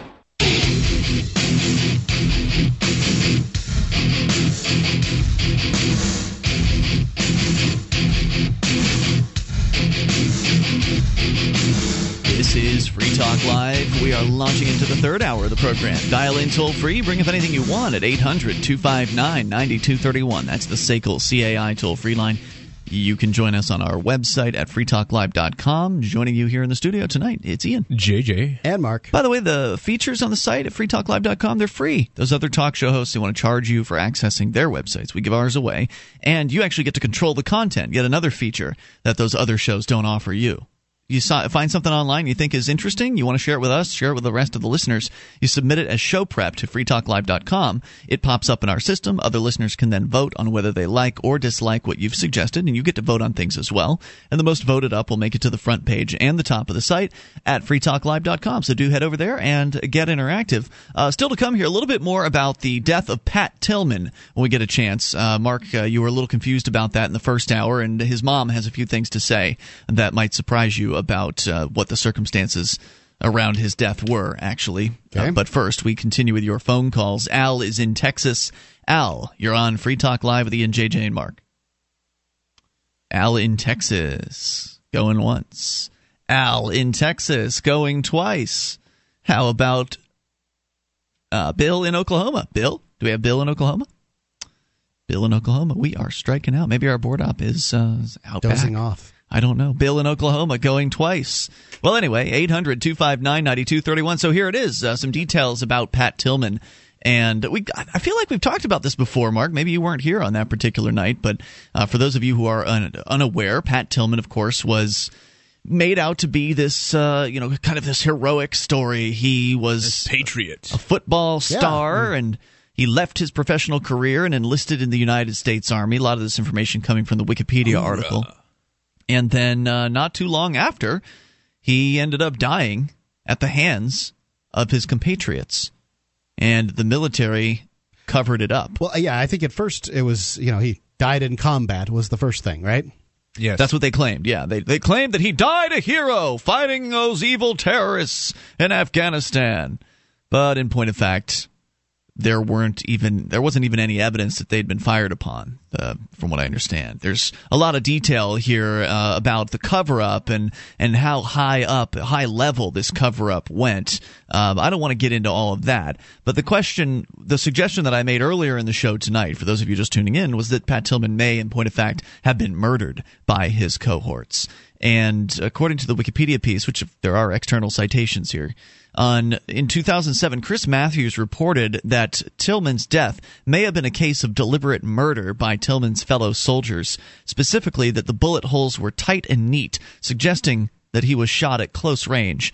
Matthews based his speculation on a report from the doctors who had examined Tillman's body. The following day, the Associated Press reported that a doctor who examined Tillman's body after his death wrote that the medical evidence did not match up with the scenario as it was described, also noting that the wound entrances appeared as though he'd been shot with an M16 rifle from fewer than 10 yards away. A possible motive, however, has never been identified. When officers and soldiers were asked, they said they were certain that the shooting was accidental. According to one of his fellow soldiers, Tillman was popular among his fellow soldiers and had no enemies. Is that true? Because turns out, according to another piece over at Alternet, they talk about how Pat Tillman was turned into kind of an anti-war dude. I don't know if that was during his stay in the military, or I don't imagine he would have been anti-war before he joined the military. Well, it would have to be. Before you join the military, you see it as this mythical gathering of paladins, if you will, where all they do is the right thing and their justice and truth and Three Musketeers, hoorah, and all that sort of stuff. You were in the Army. Yes, yeah. And then once you get into it and you see what it actually is, and you go through some of the training, and you are exposed to the sully underbelly of government worker sort of forced labor, then you really start to not like the military, and you start certain aspects of it really grate on you because of the structure is so inhuman. It's a structure dictated by words called doctrine, and this doctrine is met out upon all the people equally. And unfortunately, humans aren't to be, cajoled by words or shackled by them. They're meant to be organisms. So in addition here from the Wikipedia piece, and I'll read you a little bit of an excerpt from Pat's journal. But according to Wikipedia, the Defense Department documents indicate the following, that there has never been evidence of enemy fire found on the scene, and no members of Tillman's group had been hit by enemy fire. The three-star general, who withheld details of Tillman's death from his parents for a number of months, told investigators that he, the general, had a bad memory and couldn't recall details of his actions on more than 70 occasions. Army attorneys congratulated each other in emails for impeding criminal investigation, as they concluded Tillman's death was the result of friendly fire and that only administrative or non-criminal punishment was indicated. Army doctors told the investigators that these wounds suggested murder and urged them to launch a criminal investigation. Do you think they did that? No, of course not. It has been revealed that there were never before mentioned U.S. snipers in the second group that had encountered Tillman's squad. Despite his fame, Tillman did not want to be used for propaganda purposes. He spoke to friends about his opposition to President Bush and the Iraq War, and he had made an appointment with notable government critic Noam Chomsky after his return from the military. The destruction of evidence linked to Tillman's death, including his personal journal, led his mother to speculate that he was assassinated. According to Alternet.org... So he met with Noam Chomsky, and then he went back out on some kind of maneuvers or something? It's not made clear, by the way, that says. It sounds like he was planning to meet with him, but never made it. Sounds like he was turning. Yeah, perhaps the most incredible aspect of, let's see, this is a story about Pat Tillman's life. It's over at Alternet, called Inside Pat Tillman's Life and the Bush Administration's Cover-Up of His Death. They're talking about a book here, and it's extensive excerpting from Tillman's diaries. According to this... his time deployed overseas, where he had read The Odyssey and Self-Reliance, he was shocked by the youth and immaturity of his co-enlistees. We're talking about Tillman here. Mm-hmm. Tillman expresses his doubt about the Iraq War from its onset, saying, quote, "It may be very soon that Nub," which is his name for his brother Kevin, "and I will be called upon to take part in something I see no clear purpose for. I believe we have little or no justification other than our imperial whim." On another occasion, he calls Bush a cowboy. His other entries are eerily wise. Of Jessica Lynch, whose staged rescue he and his brother provided support for on their first tour of duty, he wrote, as awful as I feel for the fear she must face and admire the courage I'm sure she's showing, I do believe this to be a big public relations stunt." He had faced an essential truth about the Lynch incident, that it would take months for the American media to sort out. Of his brother Kevin in Iraq, he said, "If anything happens to Kevin, and my fears of our intent in this country prove true, I will never forgive the world." Of course, the inverse ended up being true, with Kevin being the surviving disillusioned sibling.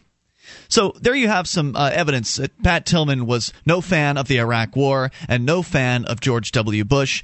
So on one hand, you've got his cohorts in the military who he looked down on as kind of a bunch of punks, saying that, oh yeah, we're friends with him. Everybody's cool with Pat Tillman. But on the other hand, you've got Pat Tillman being critical of the military, critical of the commander-in-chief.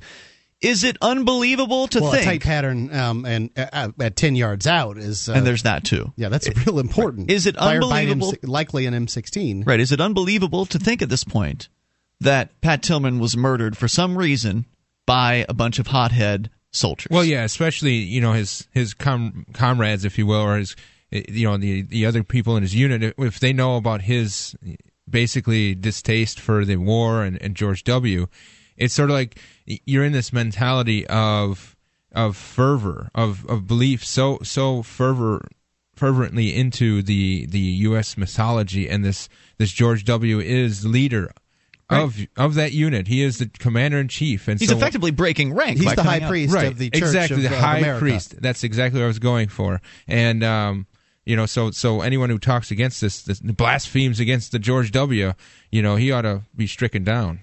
Yeah, and who knows what other internal things were going on between him and the other soldiers, what kind of strife or difficulty they were having with one another that may have led to anger manifesting into gunfire. Who knows? But with all the other cover-ups that are confirmed about this, it wouldn't surprise me one bit. 1-800-259... I think it's a real shame that a man would have a disagreement with another guy and then just go ahead and frag him out of the battlefield. That's just no accountability. 1-800-259-9231. That's the SACL CAI toll-free line. Not only no accountability, but a military who's willing to cover it up all the way to the top levels. Murderers. Yeah, more on the way here. You can take control, bring up anything. 800-259-9231. Oh, and speaking of the military, apparently we're going to have some military patrols right here in the U.S. Hunting, shooting, camping, apparel, auto ATV, tactical gear, survival equipment. OutdoorBunker.com is your one-stop discount shop for all your outdoor survival needs. From scopes, holsters, and knives to backpacks, flashlights, sleeping bags, and more. OutdoorBunker.com features a massive selection at incredible prices. Orders over $100 get free shipping. FTL listeners, get the UTG Deluxe Universal Horizontal Shoulder Holster for only $9.95. I've got mine. Get yours at OutdoorBunker.com/FTL now.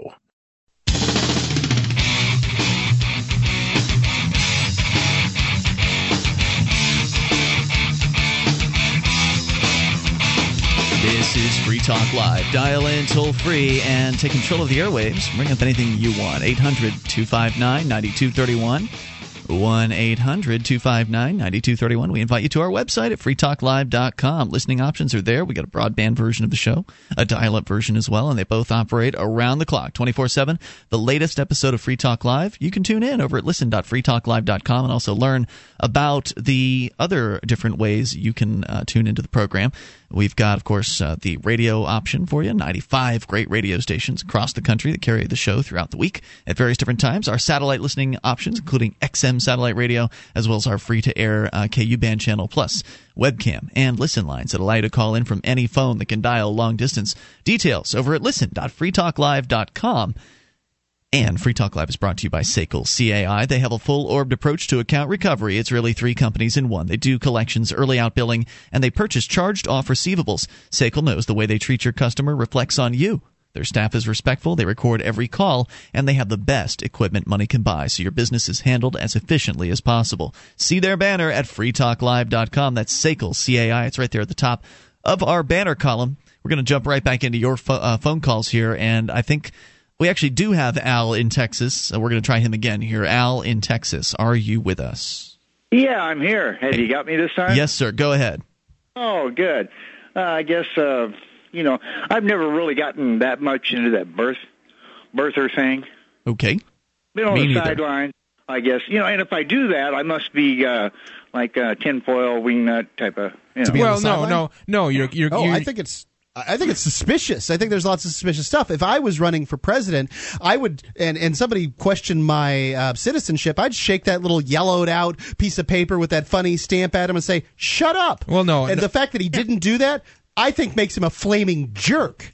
But if you care about this 2 years later, like maybe you've got an obsession. Yeah, it's not. I think you're confused. If anything, you're letting yourself be distracted, and that's maybe the key. Me? No. You're using the you improperly. Just say if one is concerned about this, if one is distracted. If someone is focused on this birther sort of conspiracy theory, they're simply distracted from the important stuff. I'm not. I'm a Ron Paul supporter. I watch Rand Paul. I know all about the Fed, all that kind of stuff.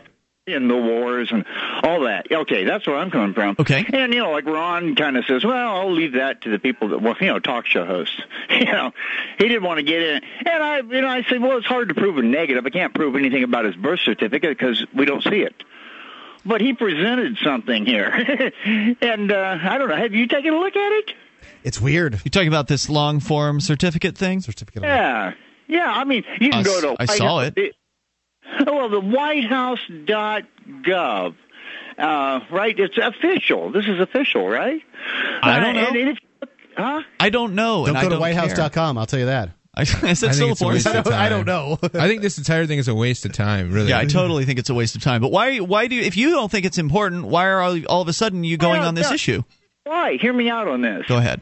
I'm not concerned with the content, who signed what, and whether he's if a race is actually an African or any of that kind of stuff. What I'm looking at is just how they constructed this thing, and it's a PDF, but it's actually built on Photoshop. And if you look at the background, I've heard all of the allegations, and I've seen the pictures. I've looked at stuff. No, well, here's something that even what's his name? Bill O'Reilly could even see this, or even Alan Combs, would be able to see this. I mean, there's all that other kind of stuff in there, but what I'm talking about, and even Alex Jones talked about it today and talked about how he can separate. Great, congratulations. You discovered that the government people told another lie. I mean, what is it going to take for people to move on past this? Why does it upset you so, Ian? It does. It's a waste of, like JJ said, it's a huge waste of time. This is a waste of our time right now. This entire. Well, I mean, I'll take the calls. I'll take calls about anything on this show. I think that this shows that politicians make stupid and obvious lies that they have the expectation that we believe. Well, no. What's new? This is more for those people that are obsessed with this. This is good for Trump. Hey, we need to hand the ball back to Trump and let him run with this. I don't care about Donald Trump. As far as I'm concerned, he's an a-hole. Well, of course he is.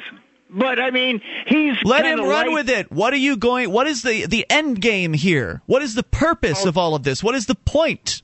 Okay, well, if you were to say that Barack Obama would go, I confess I'm not eligible for this, and I think I better leave, and we'll put Biden in. Well, Biden wouldn't be in there either because he's on the same fraudulent ticket. I think it would be... What? Are you going to say Biden wasn't born in the United States now, too? He's not from Scranton. No, he's on the same ticket. You had no choice. Boehner came along on that fraudulent ticket. What would you like to suggest, sir? What do you believe should happen ultimately in this situation? Well, just for people's awareness that the thing is totally bogus. Not that it's... And what is that supposed to impart? If people come to the conclusion that his birth certificate is bogus, what is the point of that? Where does that take us next? Oh, well, I think if people did, okay, well, I think it would kind of really ruin some chances for 2012. Oh, geez. Whoopee-doo. You know, I've got to say that if I had to make a preference as far as a president goes, I'd prefer to have a president that has another election coming up than essentially a lame duck president for 4 years. So yeah. I mean, I'd like to see Barack Obama be a one-term president. So it ruins his chances for 2012. So then Hillary Clinton will run. Whatever. It doesn't matter. They're all the same. Thanks for the call. You say they're all the same. They are not all the same. No, the machine is the same. The head, the face on the machine is irrelevant. Okay? It's not true. It is true, Mark. It's not true. Yes. It's largely true. No, they have very little control over anything that goes on at all. Their signing statements, sure, they can make their signing statements, but if the legislature doesn't pass the law, doesn't pass any bills... Presidents do whatever they want. Sure, they do. Exactly, they do. But they can't control the money. And that's where it all comes down to. Are you suggesting, Mark, that had Hillary Clinton won in 2008 or John McCain won in 2008, that things would be significantly different today? I think they would be different. Not significantly. Not significantly because there is no fundamental difference between these people. They're all power-mongering freaks who want to control your life and who are willing to destroy liberty in as many different ways as they possibly can. Yep. It would have been nice to see Ron Paul win. I think that probably would have been a largely different office at that point. Maybe. But you probably, not including Ron Paul in that statement, okay? I'm talking about the other people, the ones that actually have a chance of winning. Well, are you saying that Gary Johnson and Ron Paul aren't going to win? Of course not. Come on. I disagree. I think the American people do not want freedom. They don't understand what it is. They have no idea. Ron Paul is scary. Yeah, they just want their Big people. Mac and their big fries and that soda. But if they only want Big Macs and big fries, then they're not going to go vote. I mean, the ones that want Big Macs and big fries. Voting doesn't solve anything, Mark. The people who are going to vote are the people that want more government, Mark. Those are the people that care the most about voting. The people that work for the system, the people that benefit by the system. And the idea and the suggestion that you're making here tonight, after doing this show for almost a decade, is absolutely ludicrous. Would you repeat back to me what I'm suggesting? That there's some difference between these politicians beyond their faces and their names. There is some difference. That's beyond all. Their faces and their names. Yeah, well, we might be at war with Iran too. Are you at war? McCain, the United States government, and more people would be dying. This is one of the things that I'm concerned with. It's very speculative, Mark. What? John McCain said bomb Iran? That's speculative? I'm going out on a little tiny He does have a point there, Ian. He does want to bomb Iran. More coming up here at 800-259-9231. That's the SACL CAI toll-free line. You can take control of the airwaves and bring up whatever you want. This is Free Talk Live. Hi, I'm Mark Craighead, founder of Crossbreed Holsters. Are you looking for a concealed carry holster? Crossbreed Holsters is the home of the world-famous Super Tuck, the most comfortable concealed carry holster on the market today. Try one out and see how truly discreet and comfortable carrying concealed can be, and find out why we call it the ugliest holster you'll ever love. We are the standard others try to imitate. Get the original. Get your Super Tuck at crossbreedholsters.com. Again, that's crossbreedholsters.com.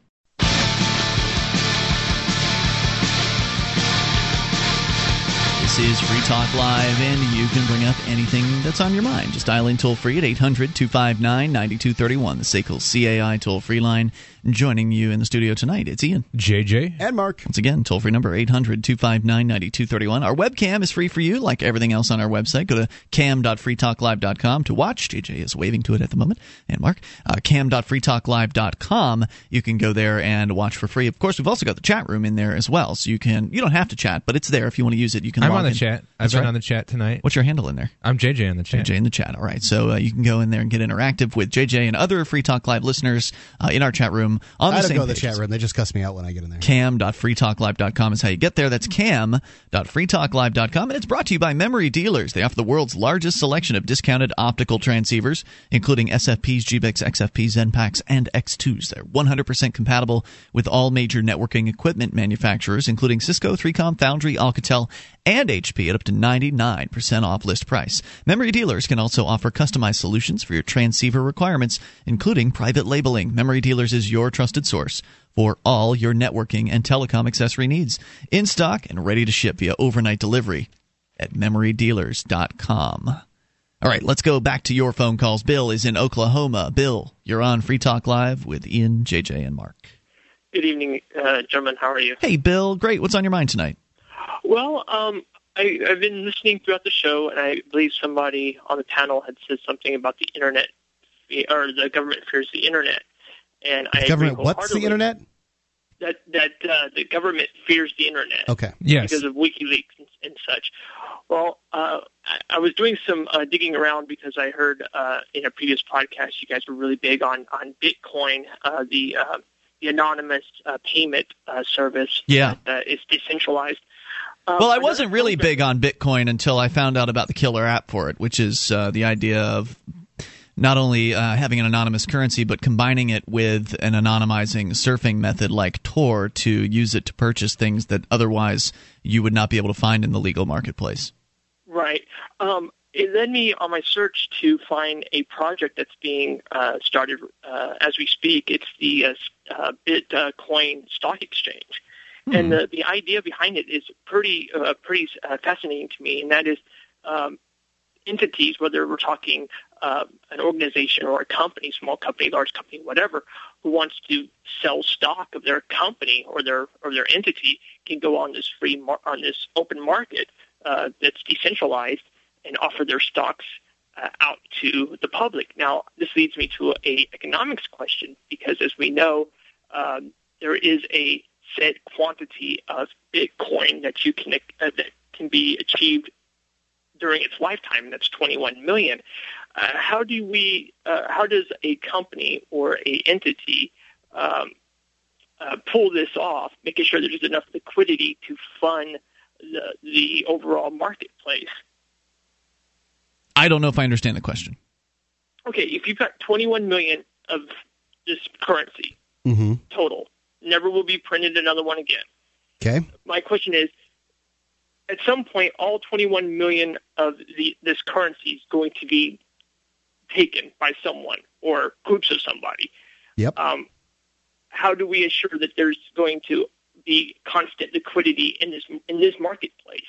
Competition between currencies. I don't think Bitcoin is the end all be all of currency. In fact, I think there are problems with Bitcoin. Number one, there's no value behind it. It is essentially a fiat currency. Right. It's valuable for different reasons than the government. Like the government's fiat money, which again, fiat meaning that the government can just create it from thin air. It doesn't have anything backing it that has real value, and the government assigns it to essentially forces people to use it. They call it legal tender, which means that you have to accept the U.S. dollar for payments of debts and such if you're in the so-called United States. And so that's one of the reasons why the U.S. dollar, besides people's ignorance, has value between folks, because it's sort of forced upon them. Bitcoin has value because it's useful. Bitcoin is valuable because it allows people to buy things outside of the U.S. dollar.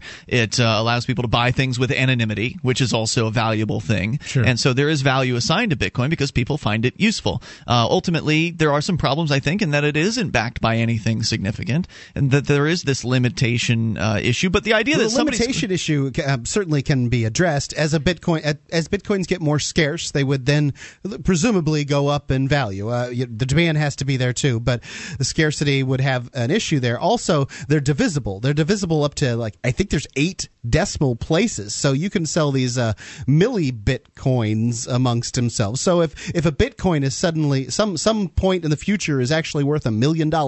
One Bitcoin, which, if I suppose it could happen by today, then you can divide one Bitcoin, that $1 million, into 8, decimal places, which is a lot of divisions. That's a great point.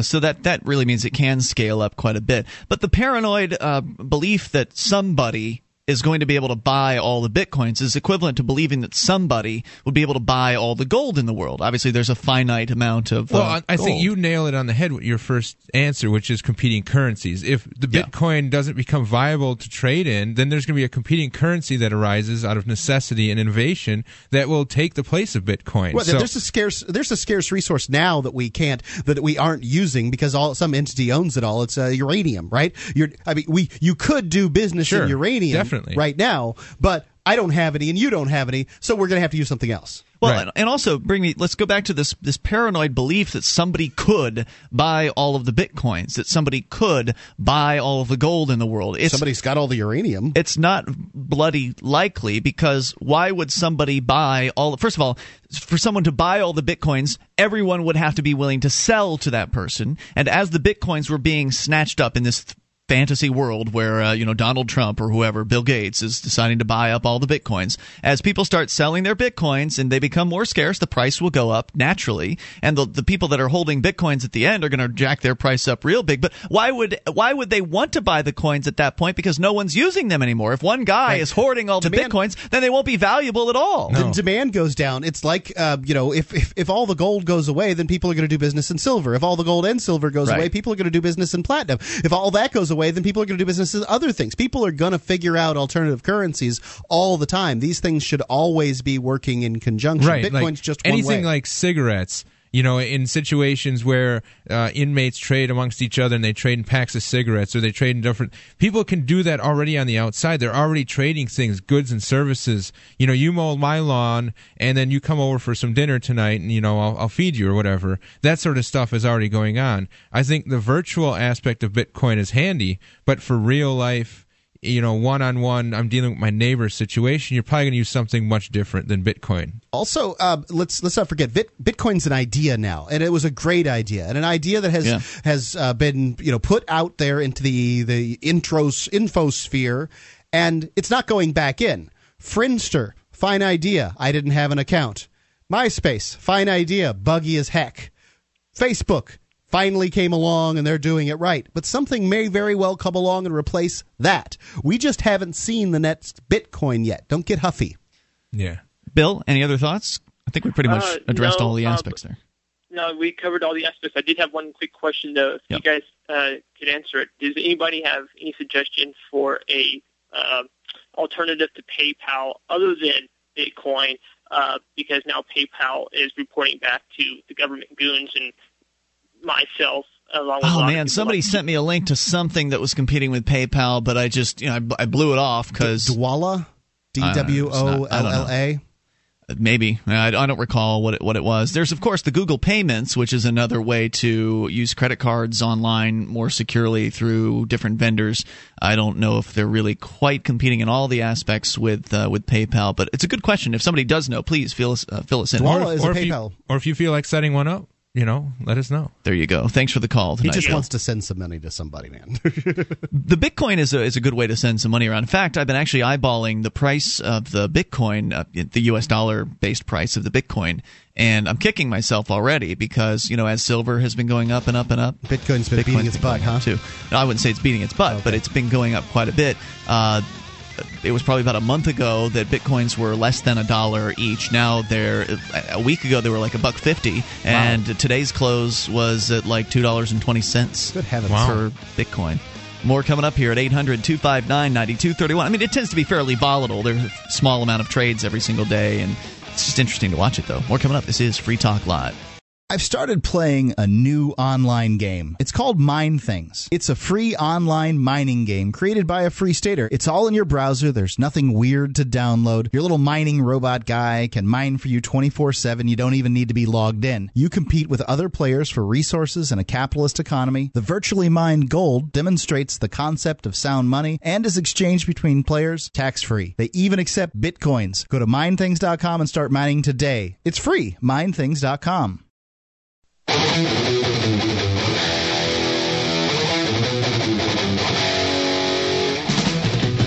This is Free Talk Live. You can dial in toll-free. The number, 800-259-9231. The moments, well, just a few of them remain, but you could be in them. 800-259-9231. Joining you tonight, it's Ian, JJ, and Mark. And we go right back into your phone calls here, but I want to remind you that if you want to support Free Talk Live, you can shop with us. Go to shop.freetalklive.com. You'll find links to Amazon right there. You click into the link that's appropriate for your country, and you get your shopping done. You get the stuff that you're looking to buy. Because Amazon, you know, they're looking out for you in that they refuse to do business anywhere where they're going to be taxed. I saw some news today over at Drudge Report about how Amazon was looking, I think, to open up some kind of a shipping center or something big in South Carolina. And I guess South Carolina decided that they were going to pass some kind of tax thing that Amazon didn't like. And Amazon said, screw you.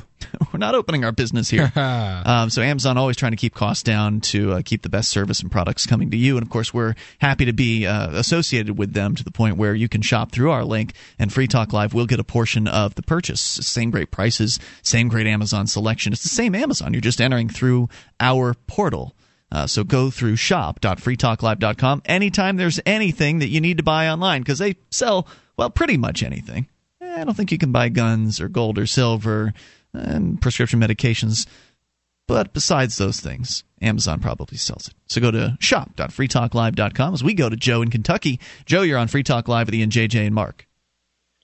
All right, guys. How you doing tonight? Hey, just great, Joe. Go ahead with your thoughts.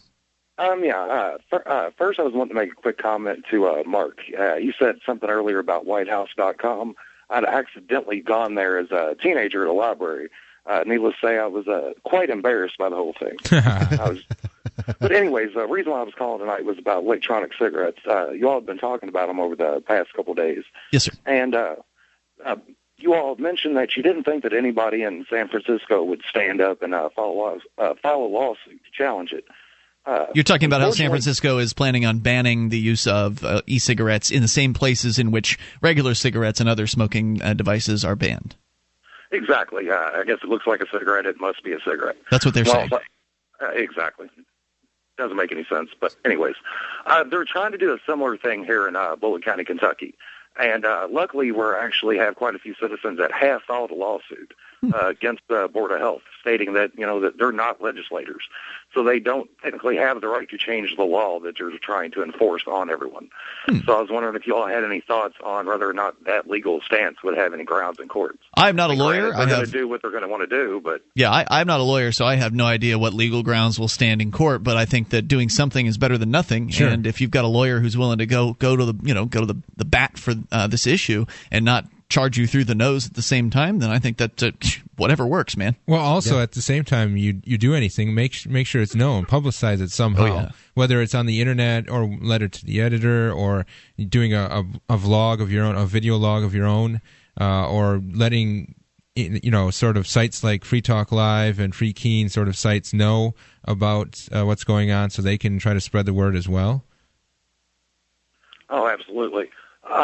Well, like you guys were talking, they just the health issues just aren't there.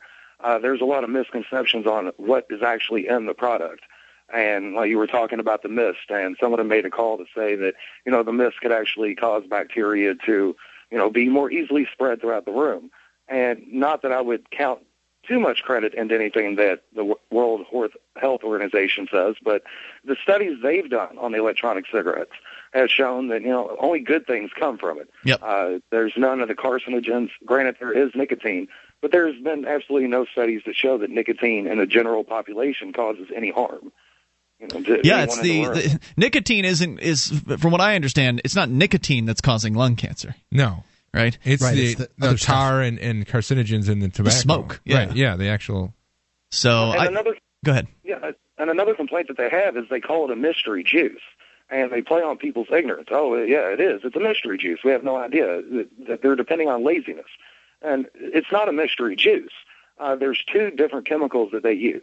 One is propylene glycol that's found in like baby oil and fog machines, and the other is vegetable glycol or vegetable oil. Now, I mean, if those two, how many products do we have to ban to say, let's just be safe? And like you said, it's bigotry against nicotine users. That's what exactly it is. what it is, yeah. Joe, thanks for the call and the update tonight. I appreciate hearing from you and the detail, because I was remembering glycol, but I wasn't sure of the details there. Good news. Free Talk Live is going to have a sponsor or advertiser that is a... e-cigarettes? E-cigarettes. Very cool. Vaporstation.com. Nice. Hey, here's some other news for you that's not so good. This one from Columbus, Georgia. Starting at 10 o'clock Friday, 2 senior non-commissioned officers from Fort Benning, that's a military fort, will be walking the streets of downtown Columbus, also known as Uptown. That's confusing. The soldiers will be wearing armbands that read, Courtesy Patrol. We're just here as a courtesy, citizens. We're just your friendly neighborhood courtesy patrol. There's nothing to be concerned with about having military troops in your streets. Yeah. No, troops aren't courteous. They're killers. Fort Benning. Isn't that what they're supposed to do? Yes, that's what they're trained to do. They're trained to kill. Fort Benning's commanding General Robert Brown and Columbus Mayor Teresa Tomlinson made the announcement earlier this week. The need to increase security in uptown Columbus comes after 2 weekend incidents in early April. In a first incident, the police say 5 soldiers beat another man. What? Wait a minute. So the courtesy patrol is there to keep us safe from the soldiers. Hey, I see. This is just a courtesy. The beating was witnessed near First Avenue, wherever, sending the victim, a former soldier, to the hospital with head injuries. The other, a shooting that left 4 injured, 1 fatally at Mario's restaurant. A man is charged in connection with that assault. Now Columbus police will have the company of 2 uniformed Fort Benning soldiers on Thursday, Friday, and Saturday nights.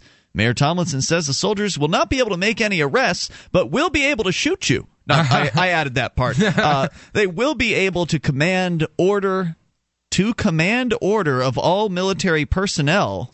They're MPs, basically, that are going to, if there's any military personnel that are acting causing trouble. Yeah, then they can, go after those guys is the idea. But it's always a foot in the door. It's the camel's nose under the tent. Exactly. I don't like the idea of military just patrolling the streets. Well, according to our Constitution and these rules that they signed into law sometime long ago, they shouldn't be able to do this. Well, yeah, posse comitatus was that doctrine that you're referring to, and as Frank from New York pointed out earlier tonight, the Military Commissions Act of 2006 and other legislation during the Bush and Obama administrations have pretty much eviscerated that concept and have laid the path clear for doing things just like this. And this isn't the first time in recent years that the military has been used in the streets. There was some sort of situation in Alabama after a natural disaster, and who knows now after these tornadoes, there may be more of this. But there was one little town in Alabama where the military was on the streets as well. But there's more to the story.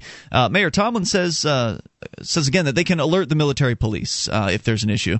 She says you can't arrest someone for being intoxicated, but a senior official senior officer can order you back to base or have military police come get you and bring you back to base. But Charlotte Burton says that the extra patrols might not be enough.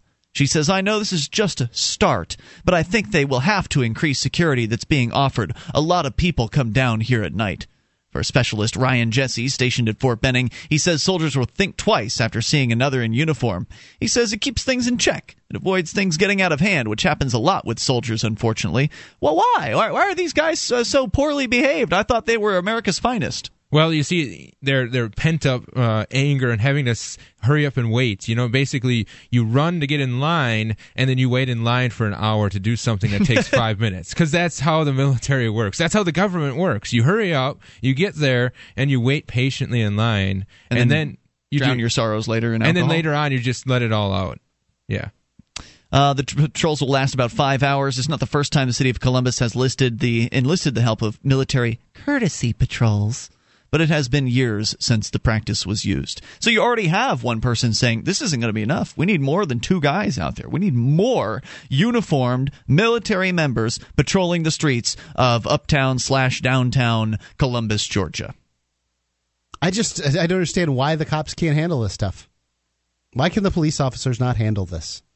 Well, why are the personnel from this base being so unruly? That's another good question. I think that's the question. If there's an issue, if there's a problem with soldiers coming out and getting drunken and then just beating people to death or near death, then there's probably something they need to work on, that some solution other than throwing more money at the problem or whatever. But JJ, you are thinking too logically. You're thinking about addressing the root of the situation. Right. It makes more sense from a bureaucratic perspective to just throw more guys at if you just put more troops in the streets, that'll solve the problem, rather than addressing why it is the troops might be angry or depressed or acting out in various different ways, and addressing the root of the situation, because they want to spend more money. If they were to actually go your direction, they might solve some problems and actually have to lower their budgets. Or whatever forbid. Yeah. So we're out of time tonight, but we'll be back tomorrow, and you can join us online in the meantime, of course. It has been Ian here with you. JJ. And Mark. Join us tomorrow online at freetalklive.com, and look out for the troops in the streets. They may be coming to a city near you next. Who knows? See you tomorrow.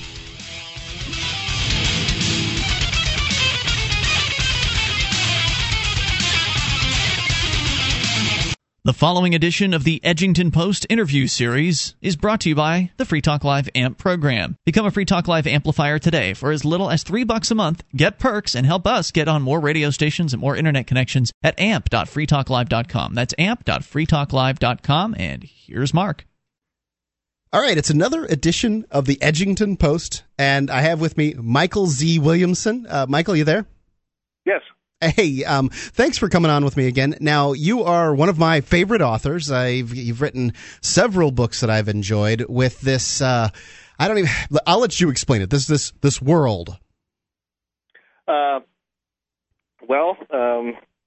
years in the future, I've got a universe where the UN has control of Earth and several planets, and there's a colonial government set up. But it's all basically under one system, and there's one planetary system has decided that they want nothing to do with it, very laissez-faire capitalist, and eventually it turns into a war. And you have the expertise. You are in the military and work for them as a writer, photographer, something like that. I'm retired from the military now. Okay. I was an engineer, Air Force and Army, for 25 years. But you have enough weapons in your house to actually start your own military, right? A small one, yes. If you can think of a handy country to take over. So it's a cool thing to do these days. You find a country you like and you take it over. It's hip. So you have a lot of expertise, and you write about sort of futuristic weapons, but you do it in a manner that is so real that one can truly believe that these things function and exist. And I suppose to some extent you use the features of things that do exist. Yeah, and occasionally something pops up in the news that I wrote about, several years ago, and I was joking, and apparently the world's taking me seriously. Now, you've got another edition in this universe, and I can't say I'm very excited about it. It's called Rogue, and let me read the description here. It's just a brief one. It's Keith Chinran commanded the elite unit assigned to take out an entire planet in a terrible war. Millions died. Billions more perished in the aftermath. One doesn't send a psychopath on such a mission. Excuse me, it's a sociopath. A sociopath might not stop. Chinran did stop, but in the process, nearly lost his sanity and his soul. But one of Chinran's men was a sociopath going in. Now he's a trained sociopath with the knowledge and firepower to take out entire tactical teams. Evaporate through security called cordons? What is a cordon? Yes, cordons. What is a cordon? Perimeter. Okay. And change identity at will. Who do you send after a killer like that? There's only one answer. The man who trained him. The man who made him. I'm going to assume that's Kenneth Chenron, but I haven't gone any farther. I haven't read this book yet. I'm excited about it coming out, and that's what you're on to talk about today. Tell me more about Rogue. Well, it's a sequel to my book, The Weapon, but it also does stand alone. You don't have to have read the previous one for this one to make sense. Weapon is one of probably my top 5 favorite books I've ever read. I've read it. I either get fan mail or hate mail. Veterans tend to like it a lot, and then civilians, especially Europeans, send me hate mail about how horrible a person I am just for having written it. Just because so many people die? Yeah, I think that's a big part of it. It just, there was the previous one, and I don't have the name of it off the top of my head. It was a well-written book, and it's what got me excited about reading your books, but it was Freehold? Is that right? Freehold, yes. It was Freehold, and I really enjoyed it. But then I read The Weapon, and I really enjoyed that one. The rest have been really great books, but now the Weapon's so lionized in my mind that I don't think anything's going to quite measure up. But so Rogue's a sequel to that. Right. Yeah. Well, the summary is that they infiltrated 200 people onto Earth, wiped out large chunks of the infrastructure, which caused massive chaos, lots of death, and that's where the book ends as he's leaving through a variety of clandestine means and false ID. Yep, I like that part too. I love the idea of being able to, people trying to, take on different identities and stuff. It's always interesting the techniques they use.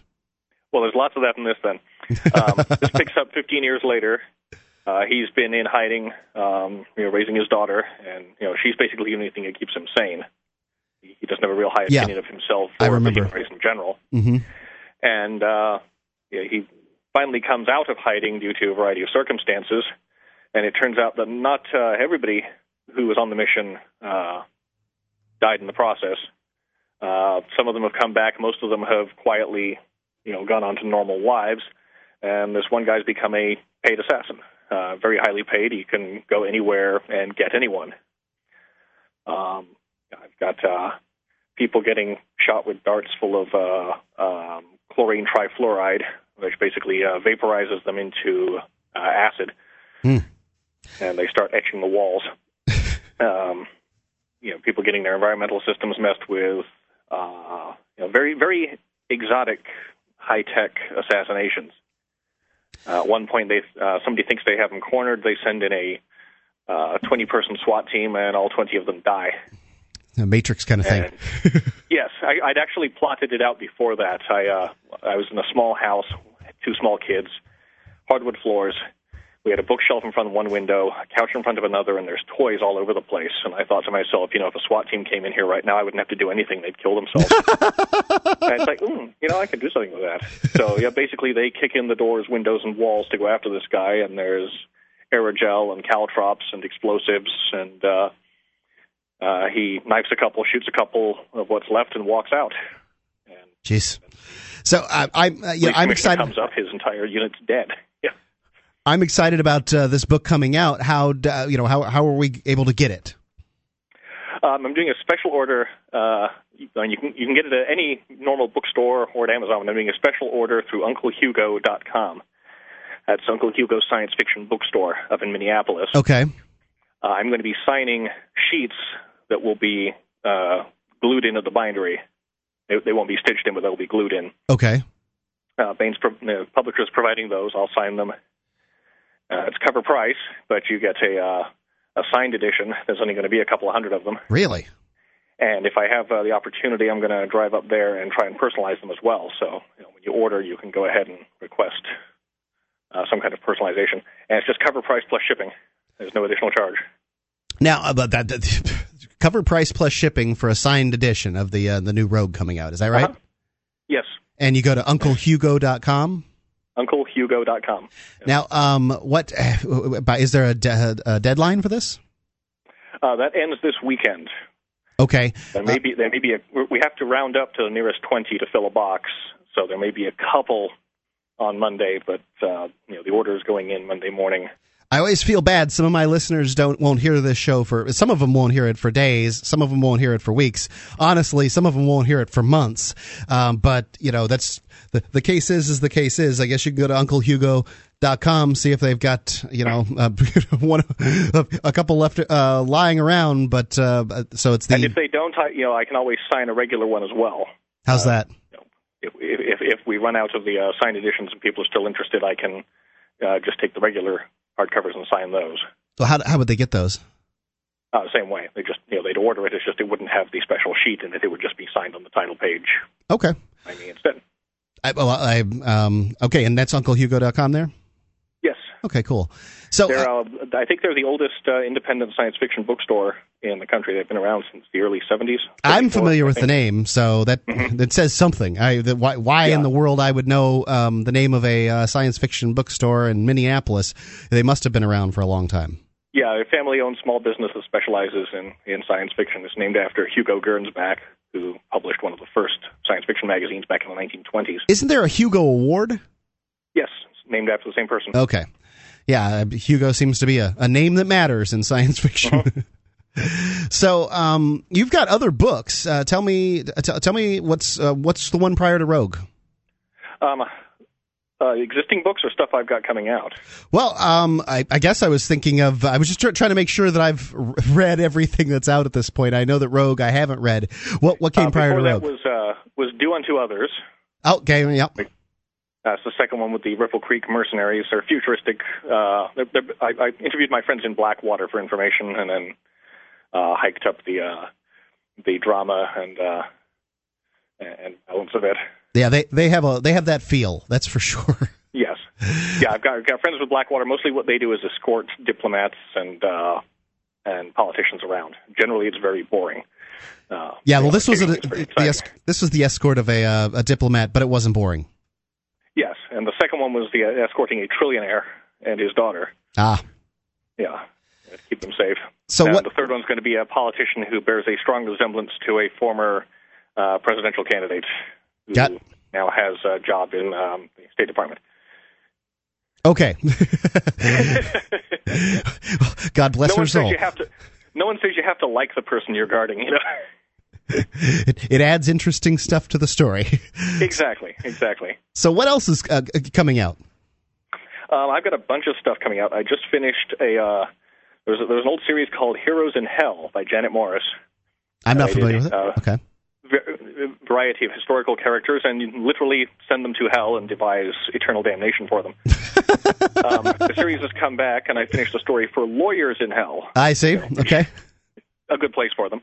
Well, and these are airborne lawyers. The running joke, what do you call airborne lawyers?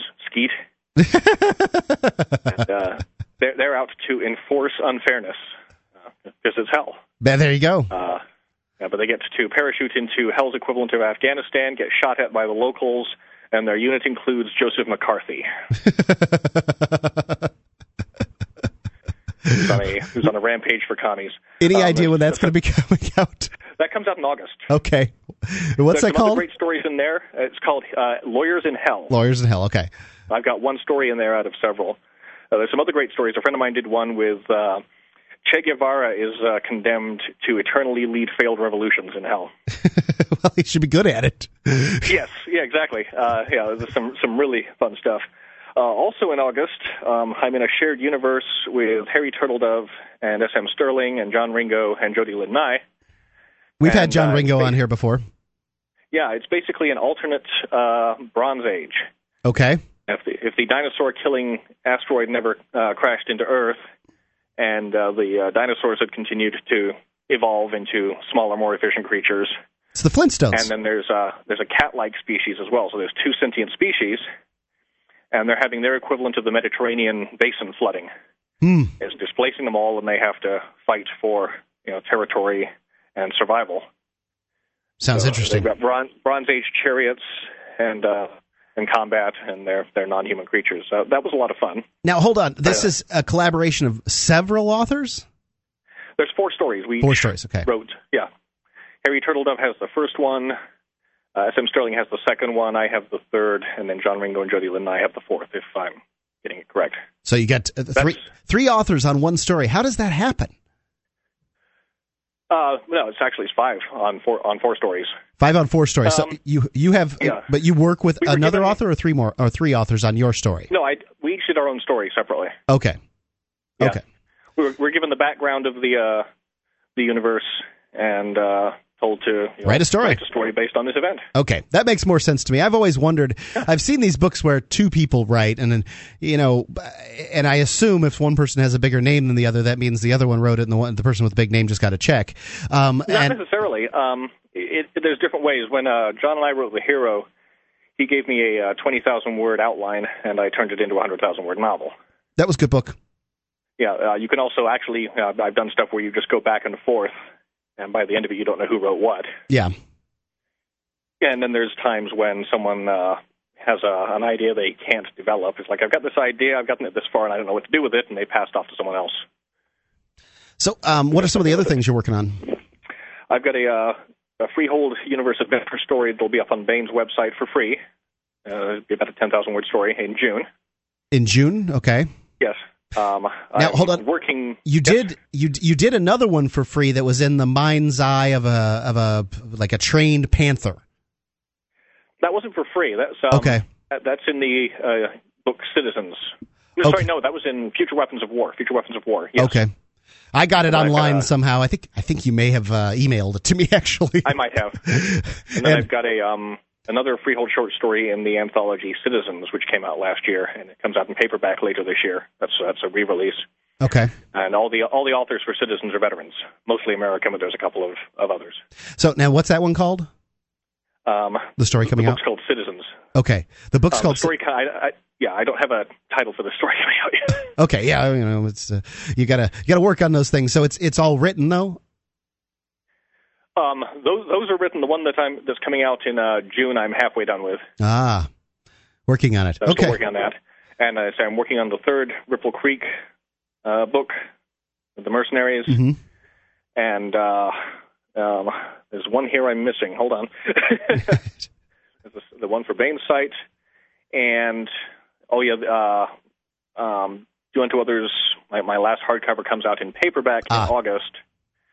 And then my wife and I just finished a collaboration historical fantasy for Mercedes Lackey's Valdemar universe. And that's an annual anthology that'll be coming out in December. What was it like working with your wife? She knows that universe a lot better than I do. Okay. She's talented, but I know more about the mechanics of writing, so I had to try and explain some elements of pacing and that. Then, everybody's got their story. It's the skill in telling it, and I think that's very helpful. Yeah. Huh. Yes. And that's one that turned out I don't know who wrote what by the time we're done with it. Right. It was due in March, and we turned it in yesterday. The hard deadline was noon, and we turned it in before noon in Hawaii, like 5 in the evening. Yeah. So I've just had so much stuff hit me all at once. So I've been struggling to keep up with it. Sure, that's the life of an author. It's terrible, and then checks show up at some point. When do you do your writing? Do you get up in the morning with a cup of coffee and get started, or? I don't drink coffee. Usually late night after everyone's gone to bed. Okay. And pretty much all of North America is asleep, and Europe hasn't woken up yet. There's always stuff going on online, and people want to talk to me. How much time do you spend a day writing? It varies, anywhere from an hour to several. Mm-hmm. Later, if I start writing around midnight or 1 until 2 or 3, sometimes till 4 or 5, occasionally till 6 or 7. Mm-hmm. And it works for me. Unfortunately, the real world then expects me to be up at 8 o'clock to deal with kids and phone calls and political surveys this time of year, since it's just before the primary. The business of doing being a writer too. It's no small task. That in of itself. Well, actually, most of the as far as possible, most of the authors and editors try to keep hours like that. Yeah, I'm sure they do. Yeah, I frequently we swap information with people. Like, hey, you can call me anytime until 2 in the morning. That's fine. All right. Well, I'm going to have to wrap it up. So if folks want to get a signed edition of Rogue, and when will they receive that by? The release date is September 6th. Okay. And they won't charge your card until they ship. Okay, and they would have to reserve. I'm sorry, what was that? The funds won't be hanging out in space somewhere. They will. But you have to purchase by what did you say it was Sunday? April 30th, this weekend. Yes. Okay, and you have to do it at unclehugo.com. Yes. Excellent. Michael Z. Williamson. There should be a link to Michael Williamson. Yep. Thank you. And while you're at it, if you want, you can order all my other books as well, and they'll ship them. Yeah. They have my recommendation. I think they're awesome. It's a great universe. It allows people to, you've explored the ideas of essentially if you want to use the term anarcho-capitalist, but a world where all stuff is taken from a free market perspective. You've explored that world and done a very good job of it, and I find it very impressive and interesting and convincing in a lot of ways. Thanks. If we got a moment, I managed to throw one bit in here because I had people complaining that it was too utopic. If you have a system like that, then who issues your money? And the answer is banks issue money, based on their holdings. Mm-hmm. And, of course, periodically a bank is going to screw up and go bankrupt, at which point all the currency it's issued is worthless, and there's a frantic scramble to get rid of it as fast as possible. Mm. All of a sudden the quarter of the bills in your wallet are worthless. Yeah, there's always going to be things that people want. That happens in here. Oh, in which one? That happens in Rogue at one point. Huh. Well, I want to read about that too. All right. Michael Z. Williamson, thanks. Thank you. What if the key to achieving liberty in your lifetime was to move together with others who think like you? Liberty activists are joining the Free State Project, which is over halfway to its goal of 20,000 participants. And they're already making the move to New Hampshire. The successes are piling up and are proving the Free State Project is a real movement and no longer just a great idea. When you're planning your move, consider Keene. Keene is famous for its civil disobedience and non-cooperation, and there's plenty of political opportunity as well. From demonstrations and vigils to outreach and volunteering, there's a lot going on in Keene. Keene is also the undisputed liberty media capital of the world, with television, talk radio, newsprint, and more, all originating here. Though it's more than just activism, with regular social events each week. See what's happening at freekeene.com and get connected with video, audio, one of the busiest liberty forums in New Hampshire, and more. Visit freekeene.com. That's freekeene.com.